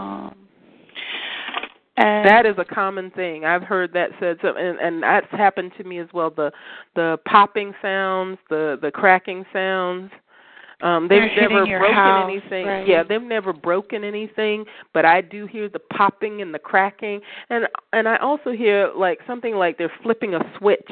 You know, it's click, click. You know, like an old switch, on-off switch of an old building. You can hear the click when they flip the switch up. That's what it sounds like sometimes. They're doing it now because I'm standing by my refrigerator. They're very bold, and every time I try to record it, they'll either shut my camcorder down or they'll stop tapping on the refrigerator. Okay. Have you tried to surveil your house yourself, like independently put surveillance cameras to catch anything? I haven't, because this is something I shared with a woman the other day, and it's happening to her too. They're setting off my security home alarm system. Really? Yeah, so they're bypassing that. I've had HTC come out, and they said, "Wow, the battery is completely drained out of your security system. We don't know how long it's been rusted out like this." Interesting. They are like draining. Wow. So they're like draining the energy out of your appliances and your batteries and everything? Everything. So has your phone, outside of them cutting it off that time, have you noticed anything strange? Like I told you that I'm talking to you right now, but it's like I'm talking directly into a microphone. Have you had any strange occurrences on your telephone? Oh, yes. The day of my mother's anniversary of her death, I'll have people calling me asking for donations for pancreatic cancer research. Really? That's what she passed away from. Oh, wow. That is so from cruel. Breast cancer, yeah. That is so cruel. Early that is in so the morning. cold. Yeah, and that's something that I struggled with yesterday and today that I got very emotional about, because they're leading my mother. As children, we always celebrated Palm Sunday, big dinners, going to church, grabbing palm, braiding the palm. It was something that we always did as kids, big family gathering. My mother died of pancreatic cancer on Palm Sunday. Oh, wow. I'm so sorry. So what they were telling me the other night is that they killed my mother. They killed my mother. And we always said that, how amazing was it? And I always felt comforted, because I'm like, oh, I know my mom went to heaven. Look, she died on Palm Sunday. She was buried on St. Joseph's Day. She always loved St. Joseph. She would go out and buy St. Joseph's Day cakes and have a big like dinner, and she was buried on St. Joseph's Day. Mhm. She died on 3/16, John 3/16. Easter fell early that year, so it was Easter week. But, yep, my mom died on Palm Sunday, and they just revealed that to me yesterday, that they killed my mother. Oh. Are you sure they're not just saying that to you to torture you even further? I believe that they really did it, because I look back on that whole night, and it was just... It's calculated? It's just... Gail, it's just so super emotional for me. Yeah, I know. I understand. I'm sorry. The whole thing, it was beautiful at the time, and I felt so rest assured that my mother was in heaven. Mhm. What happened was my mother had pancreatic cancer. She survived it for 1.5 years. She was going to Sloan Kettering. It was Christmas time. And I got stuck in traffic for 10 minutes right in front of Rockefeller Center Christmas tree. Mm. And I said, Ma, look, she says, oh, thank you, I got to see the tree. And then, like I said, she was always with hospice, but she was dying in our home that we grew up in. And I lived about 1.5 hours north. So that night, everybody in my family decided to go out to eat, and they brought the hospice nurse. I was left alone with my mother, and I was always considered my mom's favorite. And what happened was my mother used to sing to me Jim Croce songs and as a child. And my mother was actually an opera singer and gave up her career to have 5 children. And so that night, I remember I was left alone for the very first time with my mother, and it was Palm Sunday evening, and I sang to her, and a tear rolled down her face, and she was trying to tell me something. And then I said, I ended up leaving. I went home. As soon as I laid my head on my pillow, my sister called and said, Mommy just died. Oh. So my mother always called me to make sure that I got home okay. So I felt at that time, I was like, wow, my mom waited to pass away to make sure I made it home okay. Oh. And it was Palm Sunday. And I felt so good at that time. I was like, I know she's with God. I know she's at peace. But then they just revealed this to me yesterday, that they killed my mother. That we did that to your mother on Palm Sunday, John 3:16. I'm so sorry that they're saying that to you. I want to believe that they're just so they're. cruel. I want to. I just think that's so awful. Yeah, I want to believe that they're saying that just to increase your mourning for your mom. I don't want to believe that they actually did that. Because they say a lot of horrific stuff that's untrue. I'm not saying that everything they say is untrue. But they are liars. And they are perverted, so they will say messed up stuff like that to you just to add to your pain. Doesn't necessarily mean that it's true. I want to believe that they didn't do that, but I don't want to cut across how you feel about it, and I'm really sorry they said that to you. And if they did do that, they will pay for what they've done if they've done that. Right now, I mean, if you're a believer in the Word of God, then you know that when someone does evil to you, that the evil they do is returned back to them. Do you pray? If you don't mind. I do pray. When you pray, they'll literally say to me, ew, or oh boy. Really? Yeah. Well, when I pray, that's the only time they can't get in. My focus is on God. And when I'm focused on Him, there's nothing can penetrate that. Nothing can come through that. I can hear them saying things, but they can't really penetrate my focus, you know, because when you reach out to God and you give your attention to Him alone, nothing. I mean, the phone could be ringing, the house could be burnt. I mean, your focus is so strong on Him, you know. And that's how I feel when I pray. You know, my prayers are uninterrupted when I'm praying. There's no way they can get in on that. The voice to skull does not penetrate my prayers. And that's one good thing. And I also notice that if I am singing a song regarding the Father, God, you know, the voice of skull does not penetrate that either. Okay. So, I mean, I don't know if that helps you in any way, but that helps me. Of course, you can't, like, stay constantly singing, constantly praying, but, you know, when I do, and I hear when the voice of skull is going and it's really bad, then I'll start singing. And then it just, like, it blocks it in a way. Do they try to put songs that aren't yours in your head? And well, there have been times where I would wake up and there would be a song in my head that I'm not even thinking. You know, one thing happened that was funny.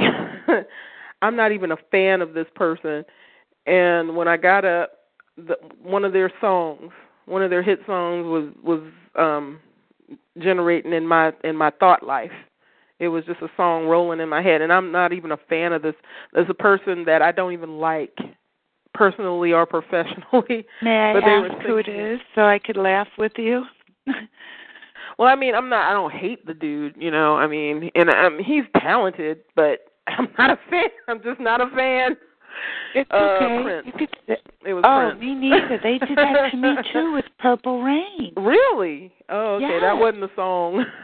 It was a love song. It was one of his love songs, and I'm like, I don't know, because of the words of the song. I think that's what they were doing.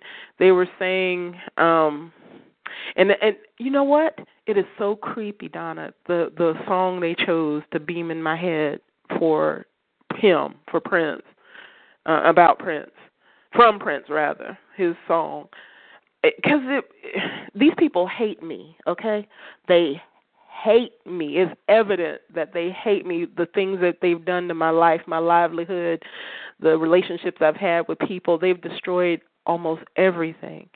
But then they have this song. You ever heard of the song Adore You from Prince? No, I don't think so. Maybe if you sang it, I would know. I'm not going to sing that song. Some of the verses, it says, until the end of time, I'll be there for you. You own my heart and mind. I truly adore you. That's the song they had generating in my head. And I was like, you know what? This is some sick, you know what. Maybe they like Prince because they use Prince. They'll use that song, Electric Avenue. Really? Eddie Grant. Electric Avenue, but you get what they're doing. No, I've never had that song. And then Usher, Ain't Nobody Kiss It Like You. But then they're saying, ew, all the time to me. Well, I think the song that they chose to generate in my head, if that's what they've done, is the opposite of how they feel about me. You know how someone can patronize you and act like they like you when they really don't. I think that's what they were doing with that song. You know, these people, it's apparent that they hate me. Okay, but then they generate a song. But at the same time, they're generating a song saying that they truly adore me. That's sick. That's sick. Okay, that's what they're doing. They pick different songs for me all the time, and it's like I'm not thinking of that song. Right, it's thoughts that you're not thinking, songs you're not thinking about in your mind, and it's like projected there all of a sudden. Yeah, I've experienced that several times. And it's repetitive, right? Like it's not repetitive. It happens in spurts with me. It's like out of the blue, boom, there's a song right there.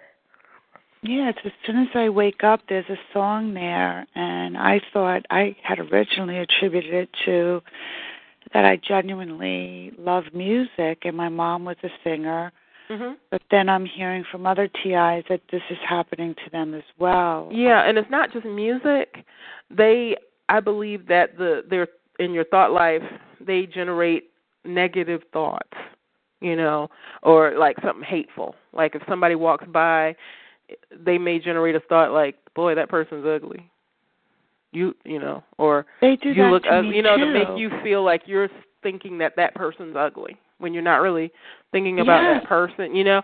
That's just an example. I'm not saying that that's what happened to me, but I mean, I believe that, certain things like that can occur. And you know what? I think that we need to do, as TIs, more research on remote neural monitoring. I think that's what the formal term of what we're talking about is, where they manipulate brainwave patterns through their machinery. And I think that's mind control sounds more like science fiction, but if we use the formal term of it, which is remote neural monitoring, it sounds more technical and more realistic, and it has a preface, so you can go and refer back to that word on YouTube. Not YouTube, but Yahoo or Google, and you'll get information, you'll get documentation on remote neural monitoring. And I think that's what this is. They're using machinery that can link to your brainwave patterns and can affect you in a way where you're thinking about certain things and you're hearing certain things, and it's through that machinery that they're using. You know what I mean? Would you ever have imagined that our government would waste trillions of dollars on doing this to people? Mm-hmm. I think they could have fed the world domination. so many times over. Mm-hmm. Right. This is the hardest part that I'm grasping with this whole program is they could have cured so many diseases. Mm-hmm. They could have fed the world so many times over. Why would they take a technology that can benefit people? Because I believe that they have caused a lot of people's illnesses with this program, Lyme disease. Yes, a lot of things. Fibromyalgia. Yeah, and I think a lot of psychological illnesses that people think are psychological, like post-traumatic stress disorder or schizophrenia, I think those aren't real diseases. I really don't believe that those are real. I think those are induced by the neural monitoring machinery, messing with brainwaves, ADHD, all of those. I think those are conditions that were developed through the manipulating of brainwave patterns using this type of remote neural monitoring machinery. Those things happen. That's the end result of them messing with the brainwave patterns. Schizophrenia and post-traumatic and ADHD and all those. They're not real diagnoses.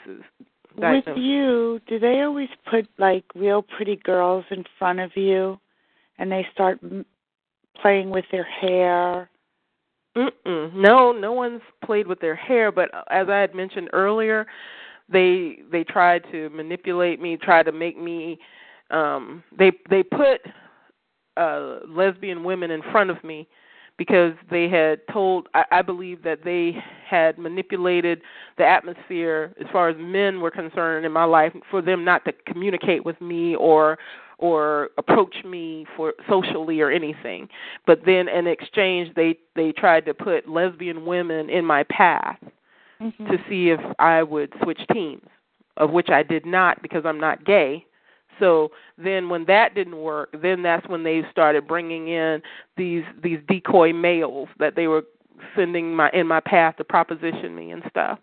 So in that way, I never really pay attention to how they look, so I don't know. No, I don't know if they were pretty or not. I don't pay attention to women that way, so I don't know. Well, but I do know that they were lesbians. They acted like lesbians. They had the masculine tendencies. Yeah. They were. It was apparent that they were lesbian women, and they would place these women in my pathway. If I'm in a store or whatever, they'll have them approach me or bump into me or stand around me. They had one of them when I went to vote open the door for me, and stuff like that. And it's just crazy stuff.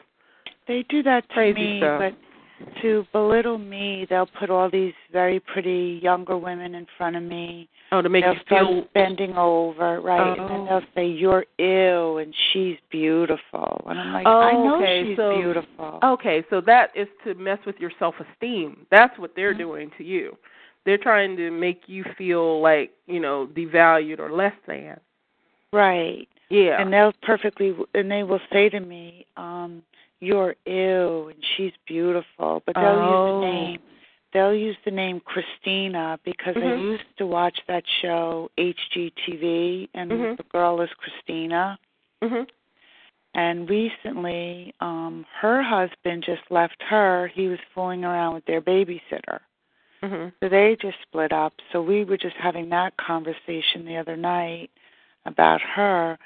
And then I don't know if you believed in this, but I believe that Kanye West is involved in this program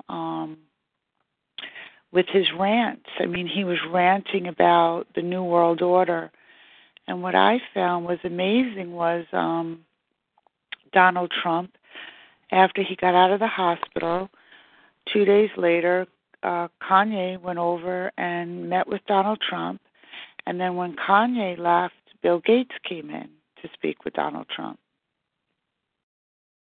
I don't know if you believe that, Well, I mean, a lot of celebrities talk about the New World Order. I think a lot of people associate, I don't know if you've ever heard of the term Illuminati.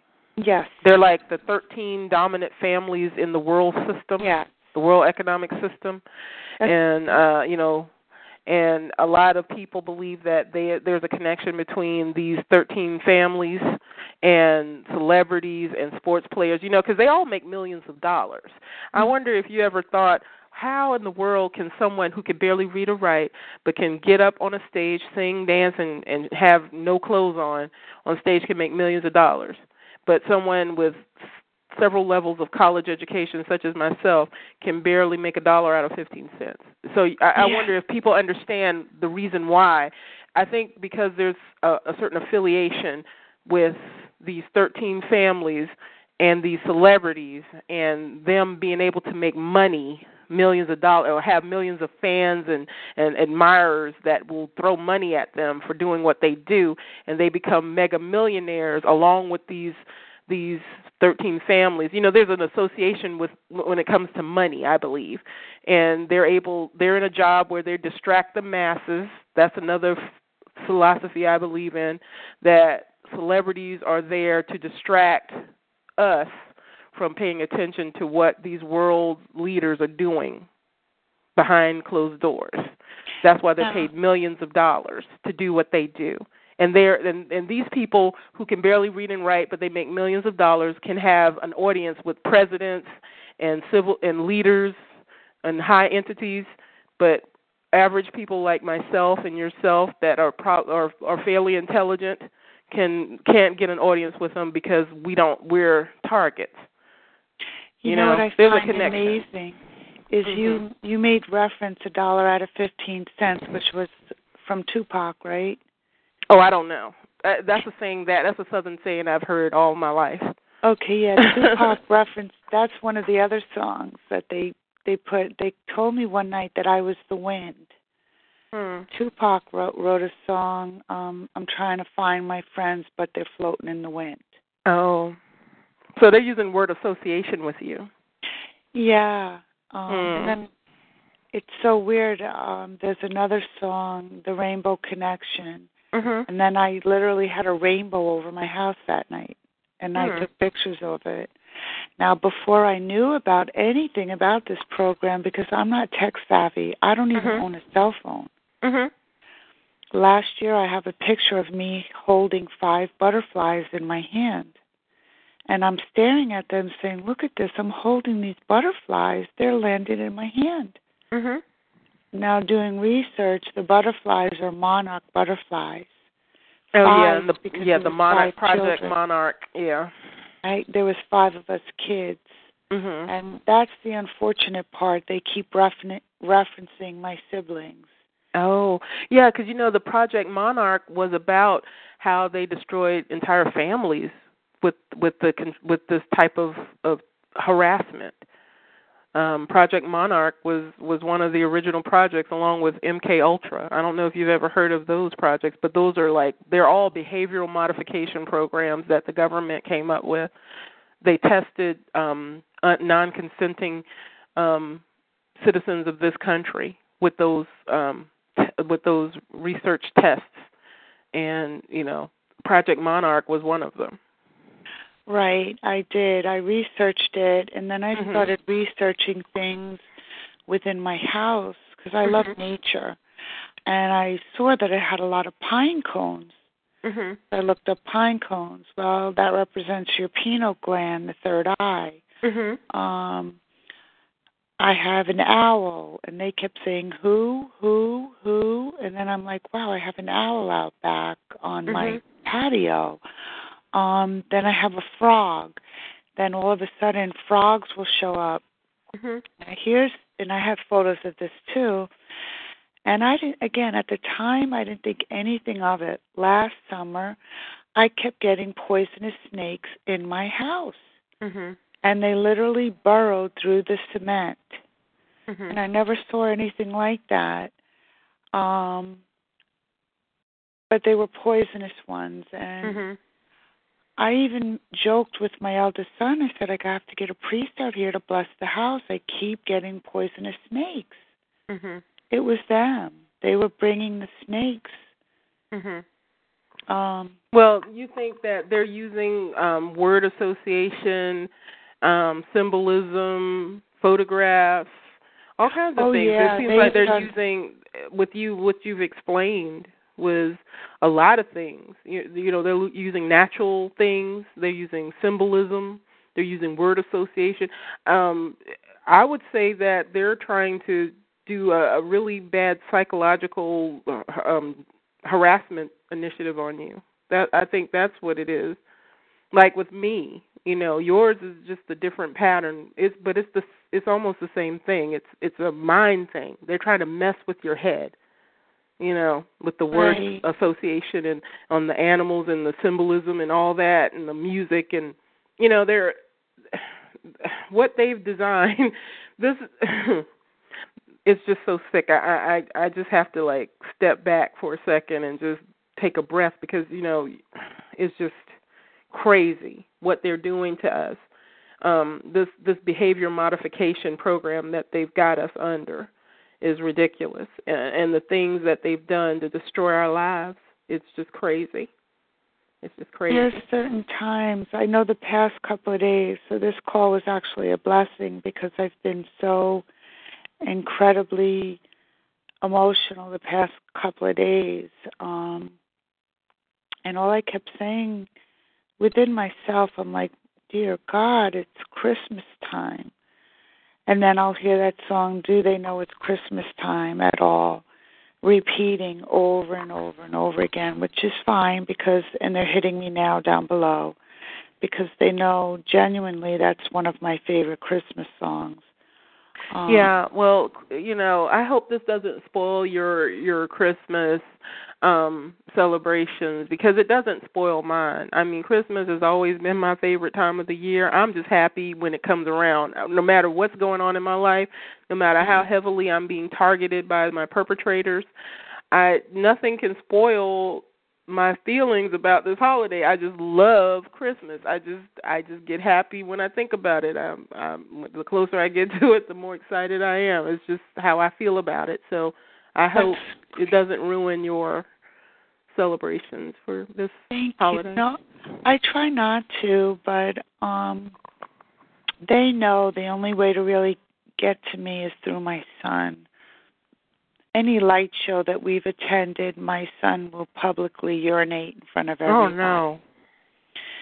Right. So it's like I have to discipline him. I'm like, are you aware of what you're doing?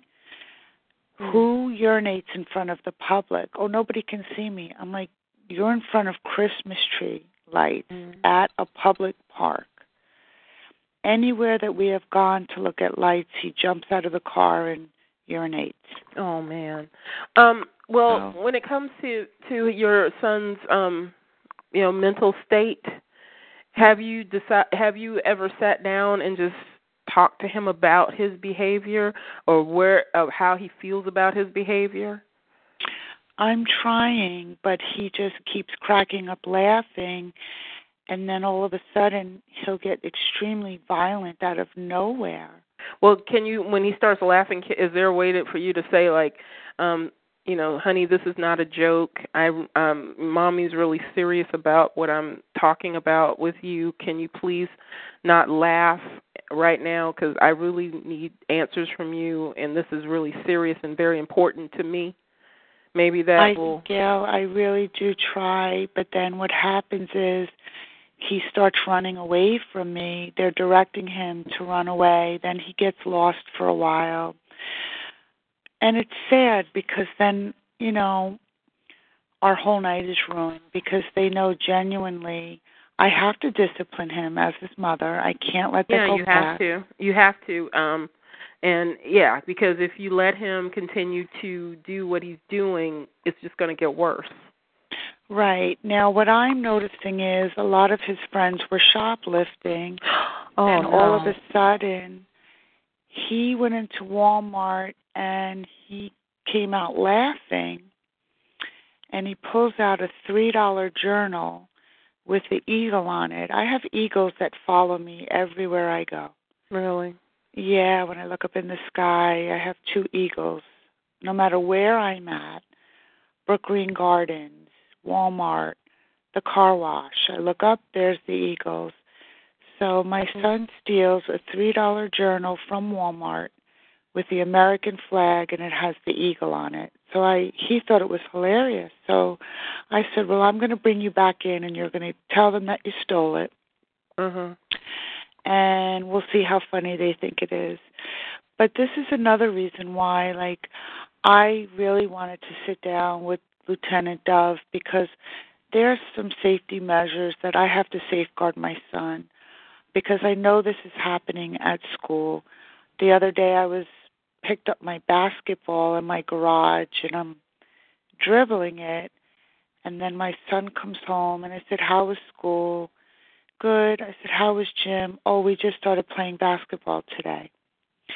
Then he said to me, Ma, he's cracking up laughing. He said, Ma, you're not going to believe what happened. I said, what?